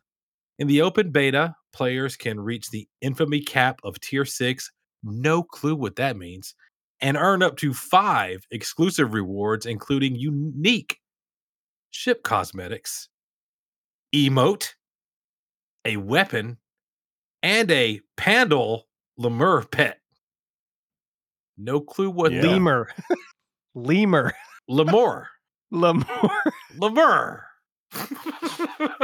Your progression will carry over from the beta to the full game, which comes out just a few days later on February 16th.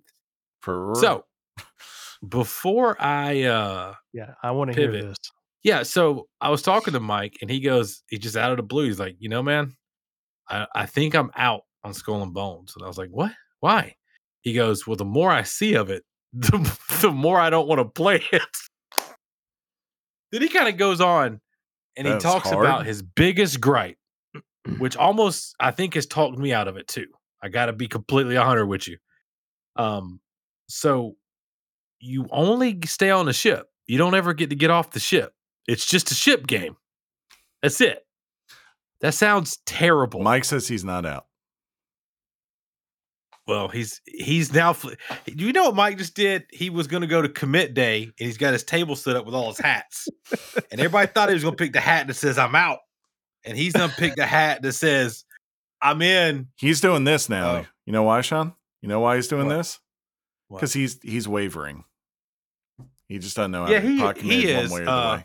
But I got to be honest. I don't want to play, and I have done this before, like a Star Wars game that was just you in a ship flying around. Those games get kind of not fun fast.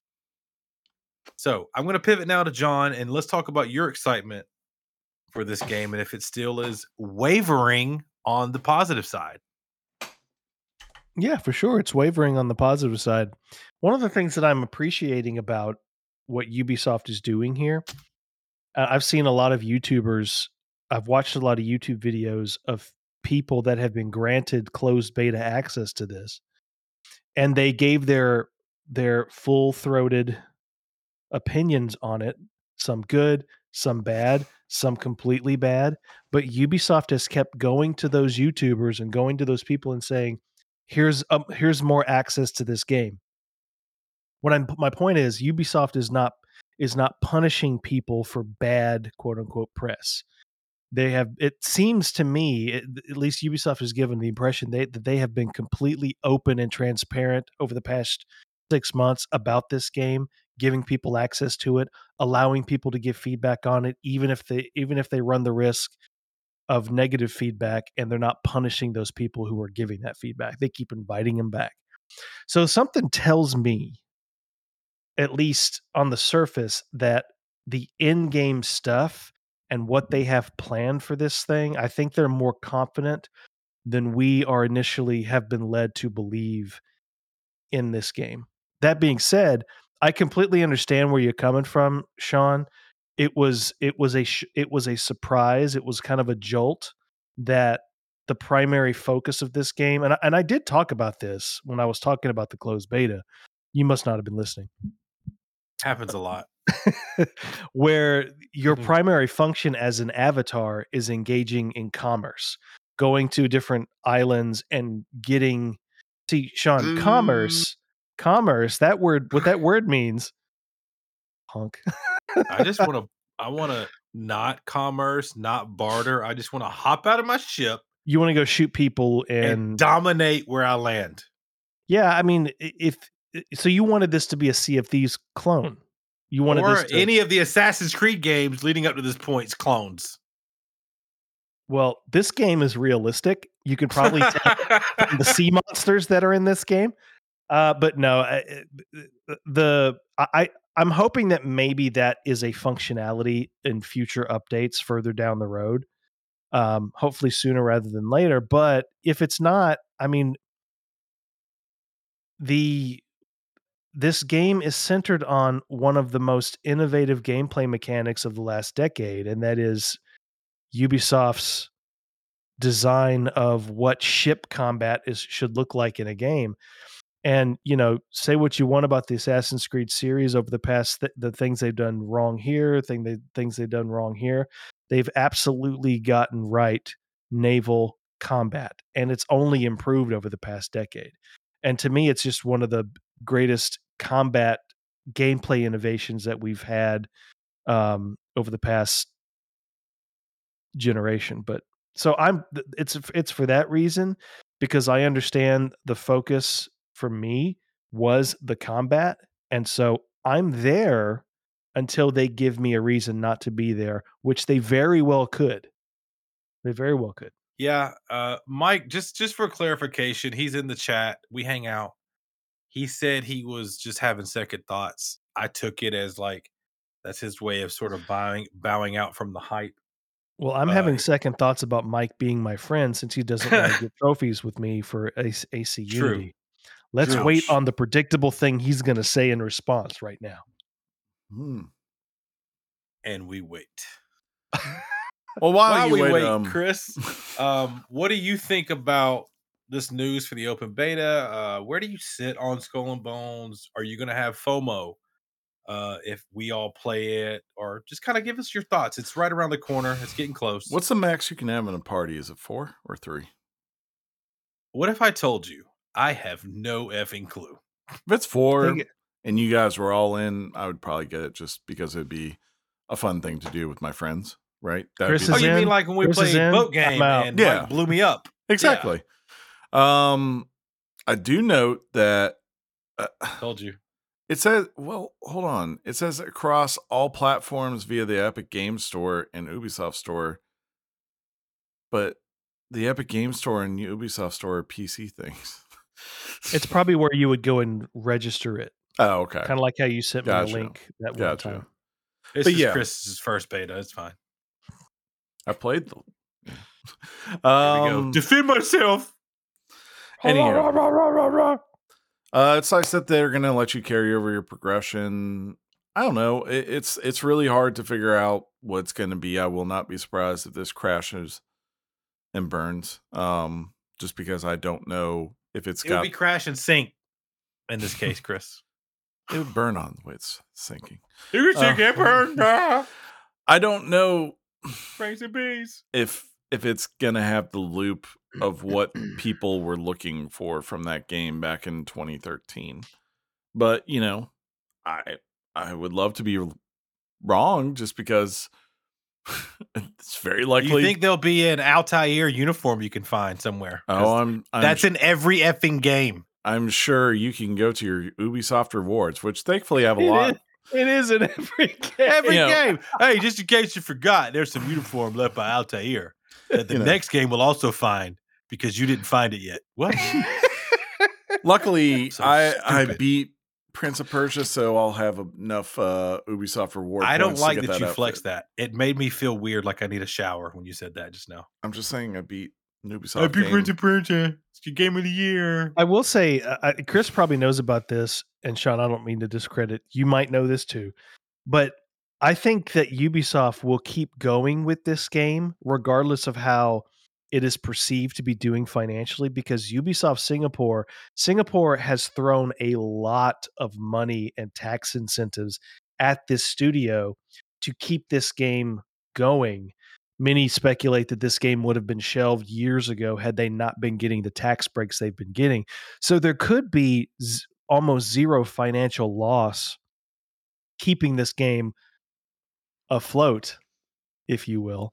So I can foresee this game being built upon, experimented on, innovated on, for a couple of years, at least a couple of years. We'll see. We'll see. This game. Chris, don't shrug me like that ever again. Don't do that. He's he's just getting ready for the next thing he's going to read, because in truth, Skull and Bones could actually sink and suck, or it could be an infinite wealth for Ubisoft. Sink and suck. Sink and suck. And I just gave Chris a pivot for infinite wealth that he's going to miss. And I just gave it to him again. Well, you keep talking, so it's really hard to pivot. I didn't quit. You know what? That's not fair. You were trying to scarf down your piece of chicken. You didn't hear me say it.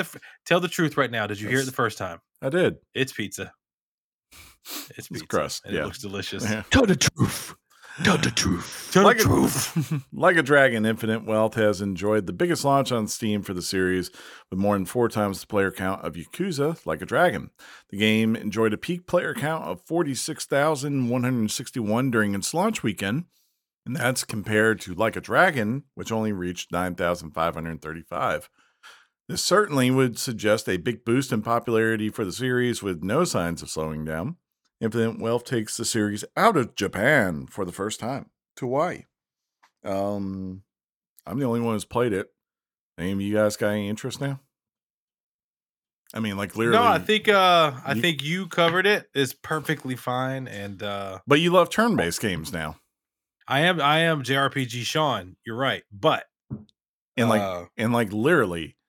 Almost every Yakuza game, I think, is now on, or it has been on Game Pass for the last This is when year. I let you know that I canceled my Game Pass. I will send you $10. It has nothing to do with that. This game has only piqued my interest in the series. Mm-hmm. And I was about to say that, Chris, you got to give Game Pass a lot of credit, because I think you can credit Game Pass with at least part of the surge in popularity for this series. Yeah. And the fact that this one is designed the way it is and built the way it is really piques my interest. But from what I'm hearing from people, it's not really a series. They like to say that because they don't want to lose sales, but it's not exactly a series that you can just jump in at any game in the series. So I as we were getting ready to do the show today, I was looking through Game Pass to see which ones were on there, and like you said, there's still a good selection of the games on Game Pass. So it's call it a bonus goal maybe for 2024. I would like to maybe dive into at least a couple of these, see what it's all about, because there's a lot of members of our audience that have really tried to push on us to play Yakuza. Yeah, even you see, Shaun, Yakuza. I mean, I remember even my friend way back in the day, Aaron.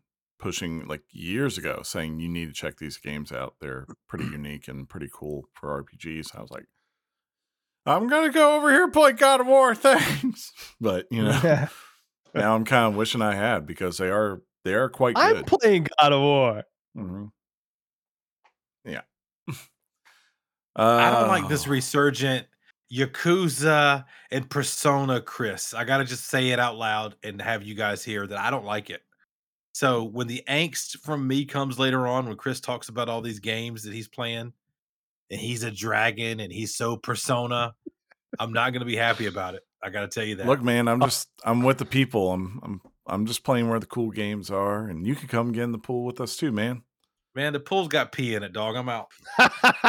But it's warm. Finally.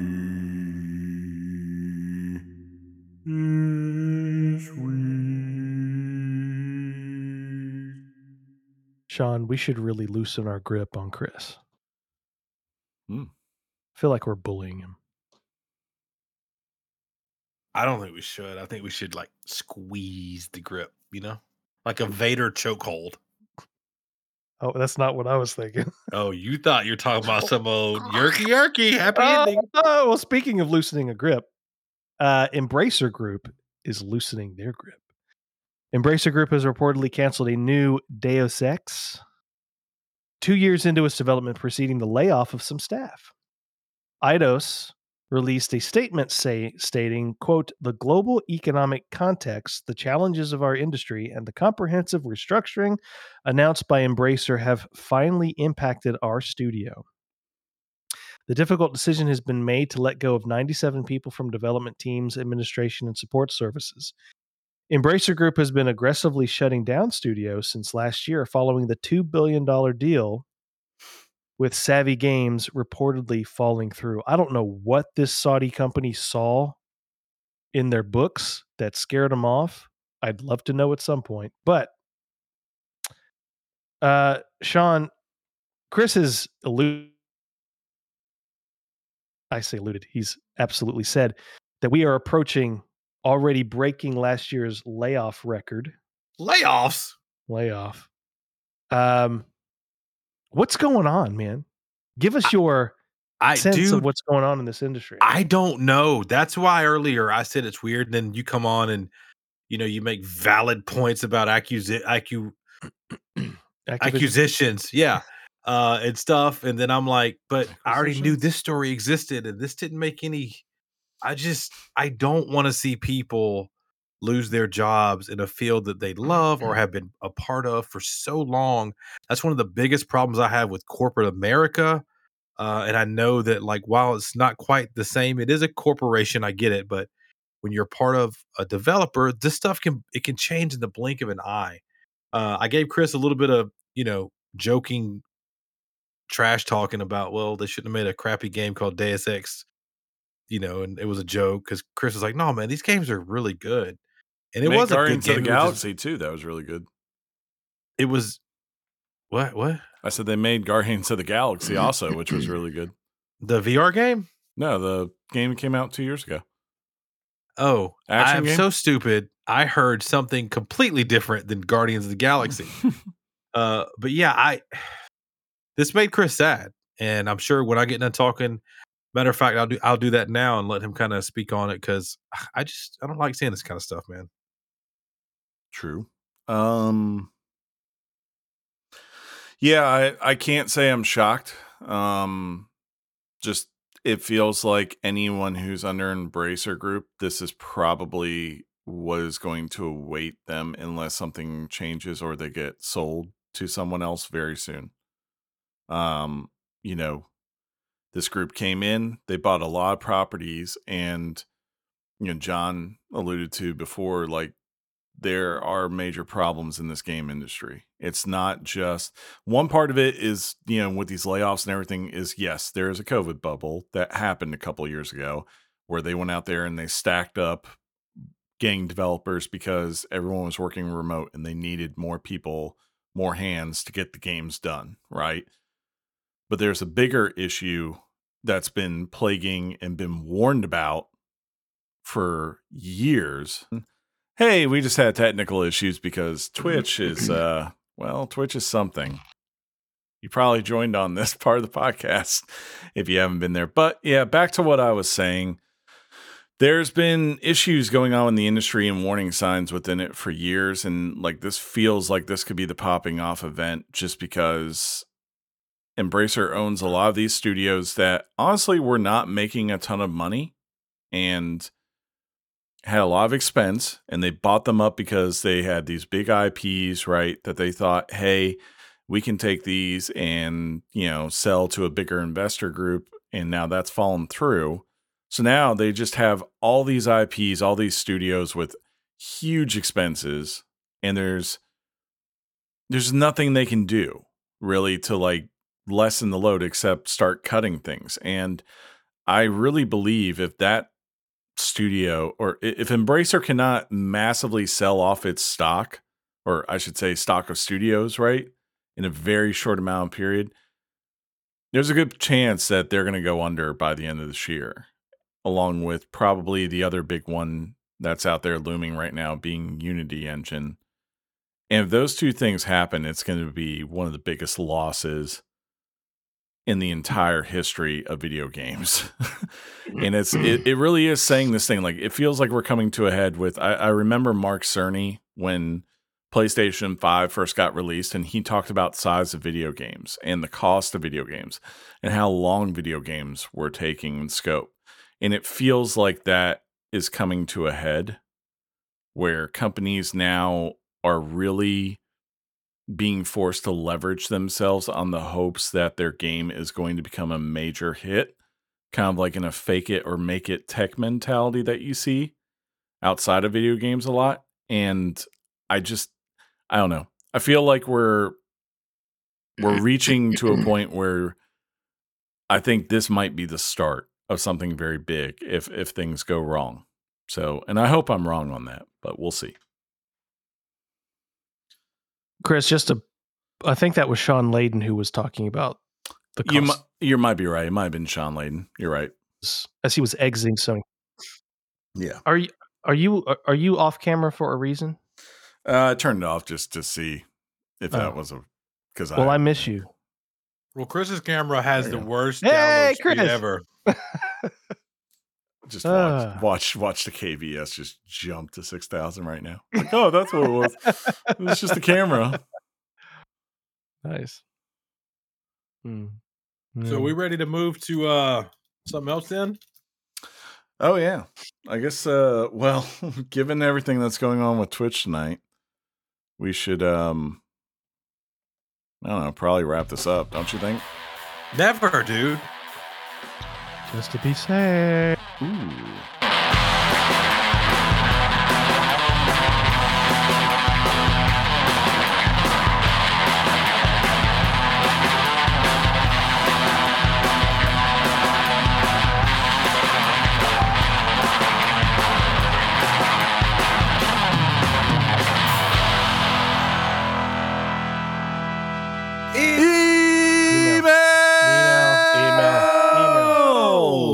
Email.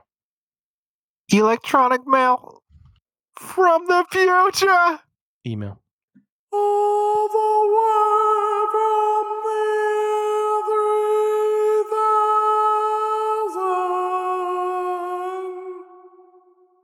3000. Ladies and gentlemen, it's that time of the show where we lead off this segment with your emails. Of course, the official inbox of Weekly Games Chat is weeklygameschat@gmail.com, and we may read your email just like we're about to read. That's a good question because I closed things earlier when I was trying to. Fine, we're pros. We're pros here. I'll tell you, I have some inside knowledge that once again, Alejandro was not first.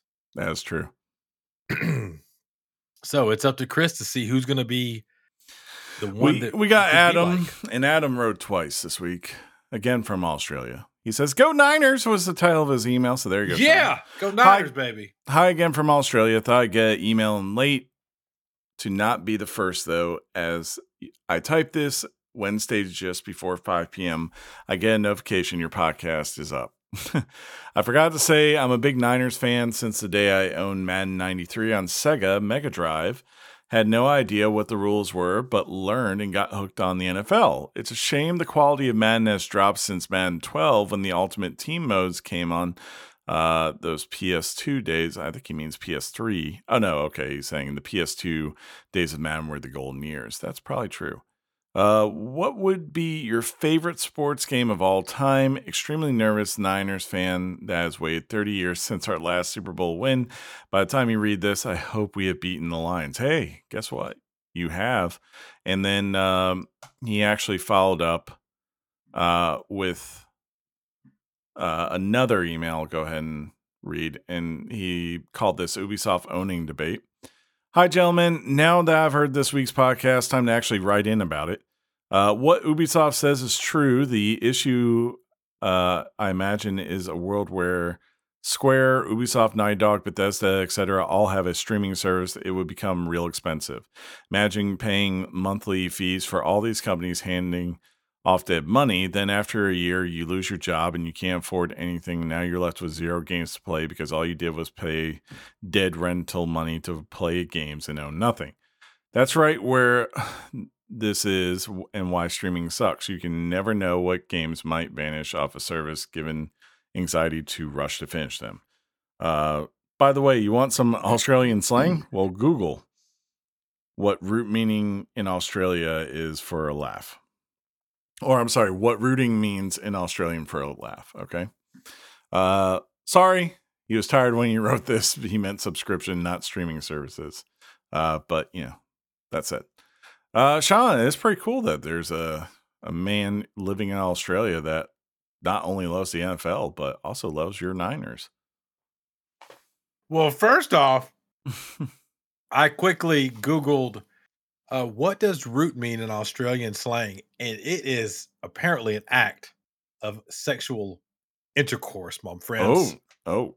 I also that's funny.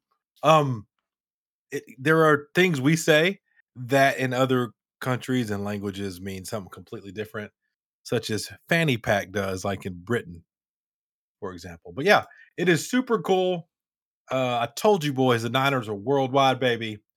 The faithful will be out in support of the Niners dominating the Chiefs to win Super Bowl 58. I said what I said. Boom.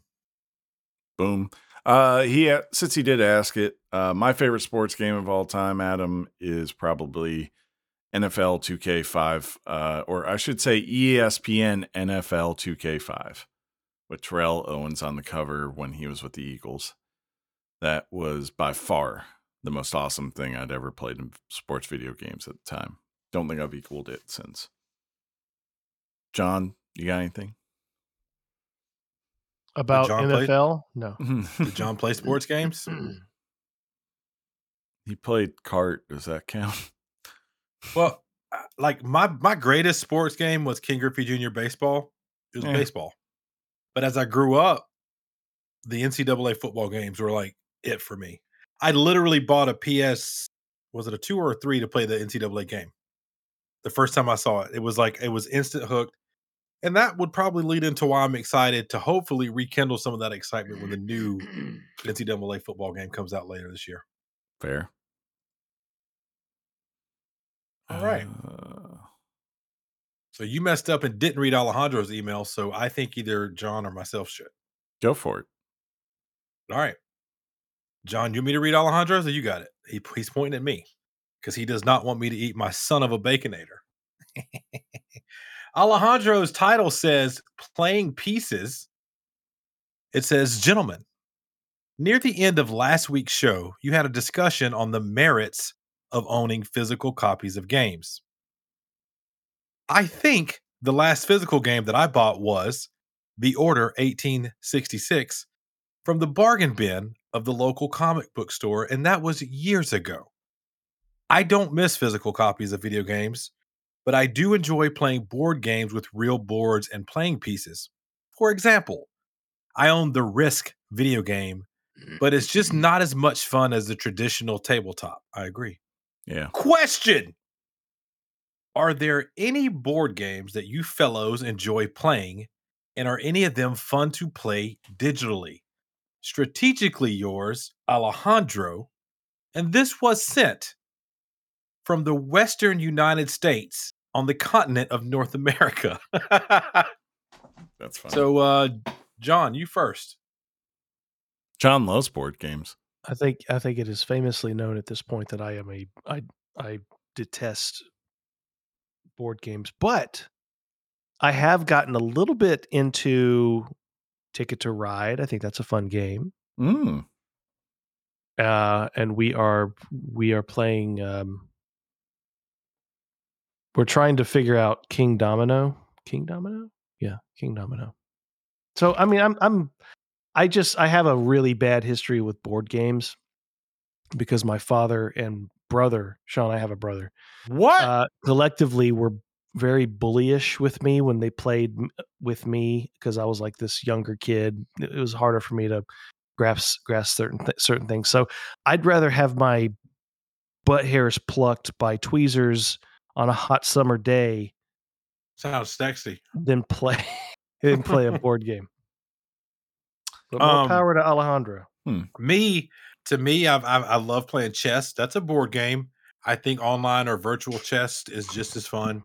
And I'll take it a couple of steps back in the day, and to this day, if I can get a game of Monopoly up, online Monopoly is fun. It still gets down.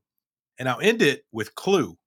I love playing Clue with a board game, but Clue, the video game series, especially one that I used to play back on PC back in the day, dope AF. Just saying. Colonel Mustard. I would say, actually, I enjoy playing the video game versions of Risk, mainly because they fine tune me for when I do play actual real Risk, which is by far my favorite board game by a mile. So yeah, I definitely, I mean, every day at lunch I take out my phone and I play Risk. But yeah. All right. And our last email, John, it's up to you, my friend. This comes from Andrew. What's up, guys? What up, Andrew? What up? First time, long time, Paul. I'll try to keep this short as possible. First off, just wanted to say I've been listening to y'all for a couple of years, and y'all really do an amazing job. It's my go-to listen to and from work weekly. It's also pretty cool to have such a great show coming from right down the road. As a native Alabamian in the state capital, when y'all complain about the pollen in the spring, I feel that to my soul. Only negative about the show is the lack of Auburn representation, though Chris does represent teams with a history of frustration and disappoint via his Commanders fandom. Oof. My question today is about the digital versus physical argument from last week. I've kind of come full circle when it comes to media other than video games. I grew up in the late days of VCR and early days of DVD. Same with cassettes and CDs. I've actually started buying CDs again as I've randomly run into issues with some albums being taken off of Apple Music for an indeterminate amount of time. Granted, this is rare, but when it happens, it's a stark reminder that I don't own anything, and I just like the security of knowing that when I purchase something, then I own it forever. The whole thing with Sony and Mythbusters Deadliest Catch, where people purchase those. Let me start this over. I think I might have read this wrong. The whole thing with Sony and Mythbusther Metal Gill.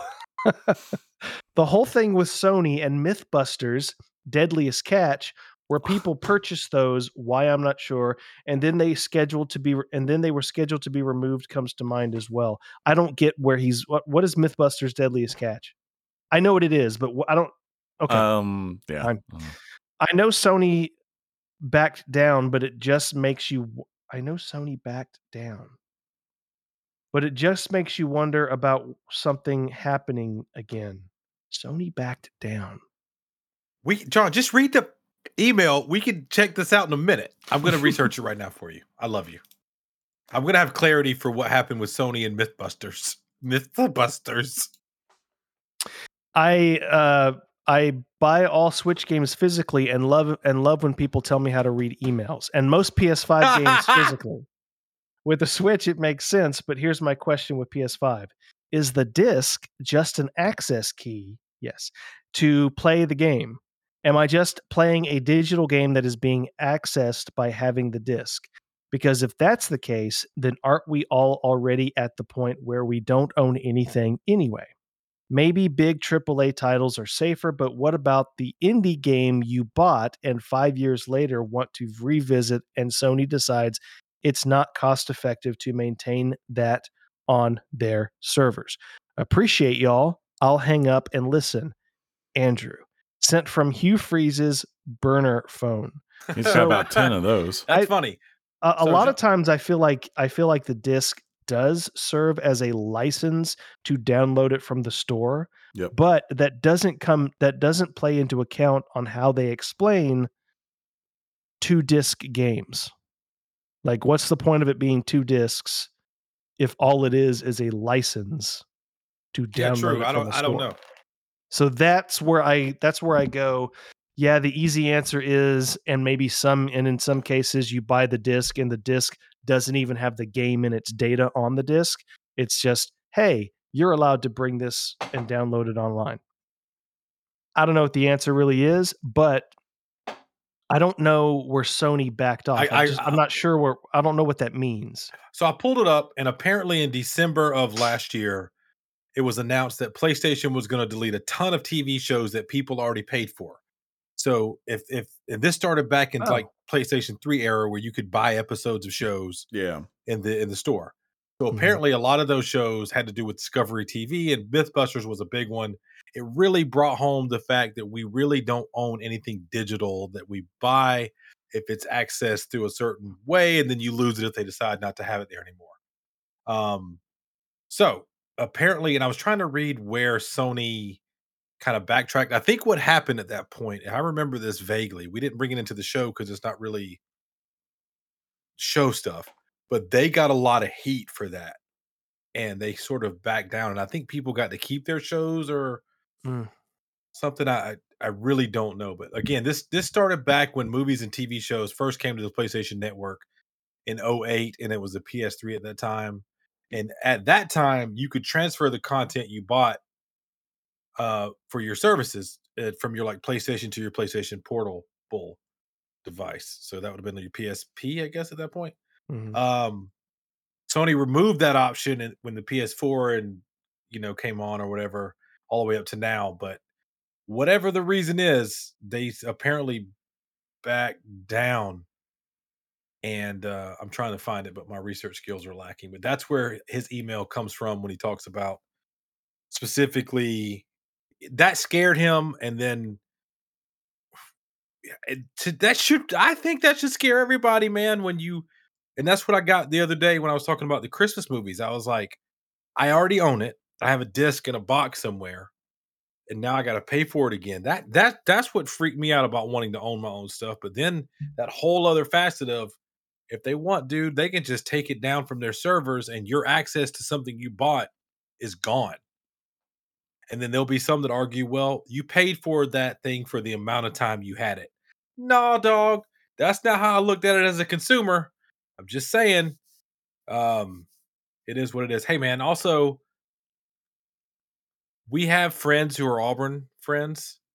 I will never give you a good old hearty War Eagle, but trust me, our friends give us the War Eagles, and we talk about our friend of the show, Mike, if you listen, the one who's platinum and everything right now, huge Auburn fan.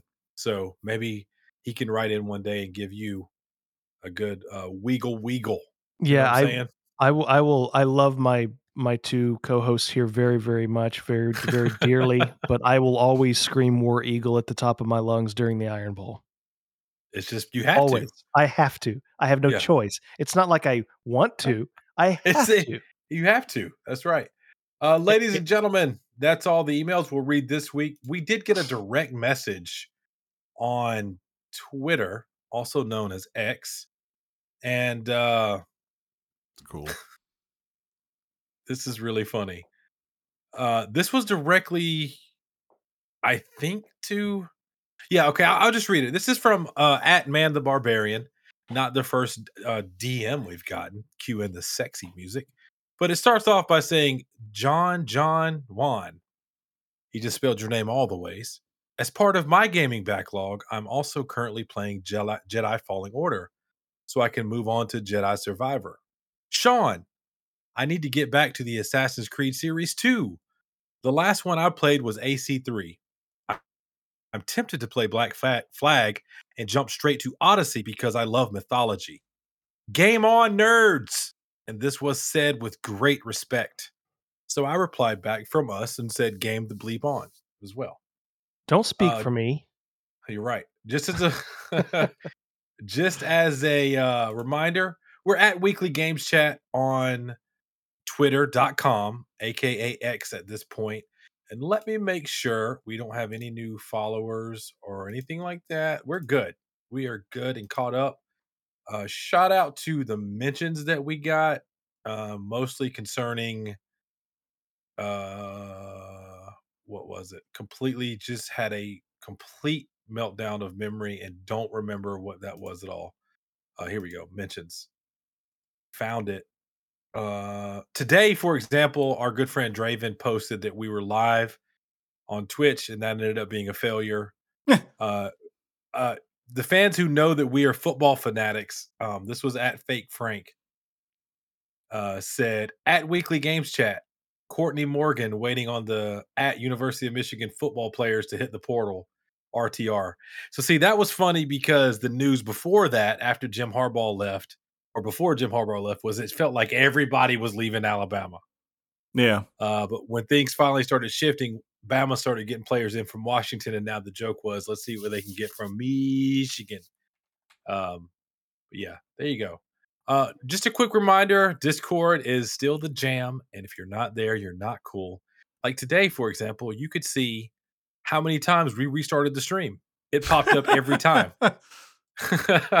And each time somebody was able to, there was a couple of times they captured weird faces we were making because the stream was freezing. But I don't see any email that we need to catch up on. So that, my friends, is good. Chris, how many headsets do you have back there? That's not important. Good question. That's not important. Good question. What's more important, John? Which number of microphone are you currently using? Yeah, that's a new. How many did you buy? No, this is actually no. I've had this one for a while. This is the condenser. You haven't hooked it up to like recent. No, I've been using the Shure SM7, but I don't like the way that sends. Let me get that, man. Just want to buy it for me, sure. Yeah, for the low, dog, for that friend hookup that on the house. Gulp. No, in fairness, guys. How many mics do you have? Huh? Like 9, I think. How many mics do you have? 3.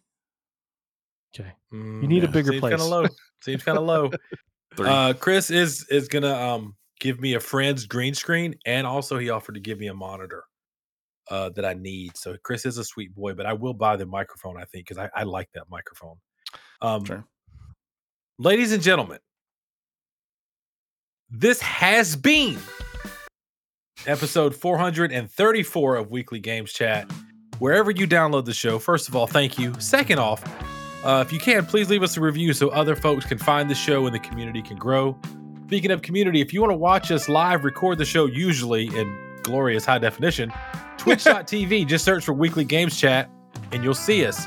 Also, the official inbox of our show is at Weekly Games Chat. weeklygameschat@gmail.com.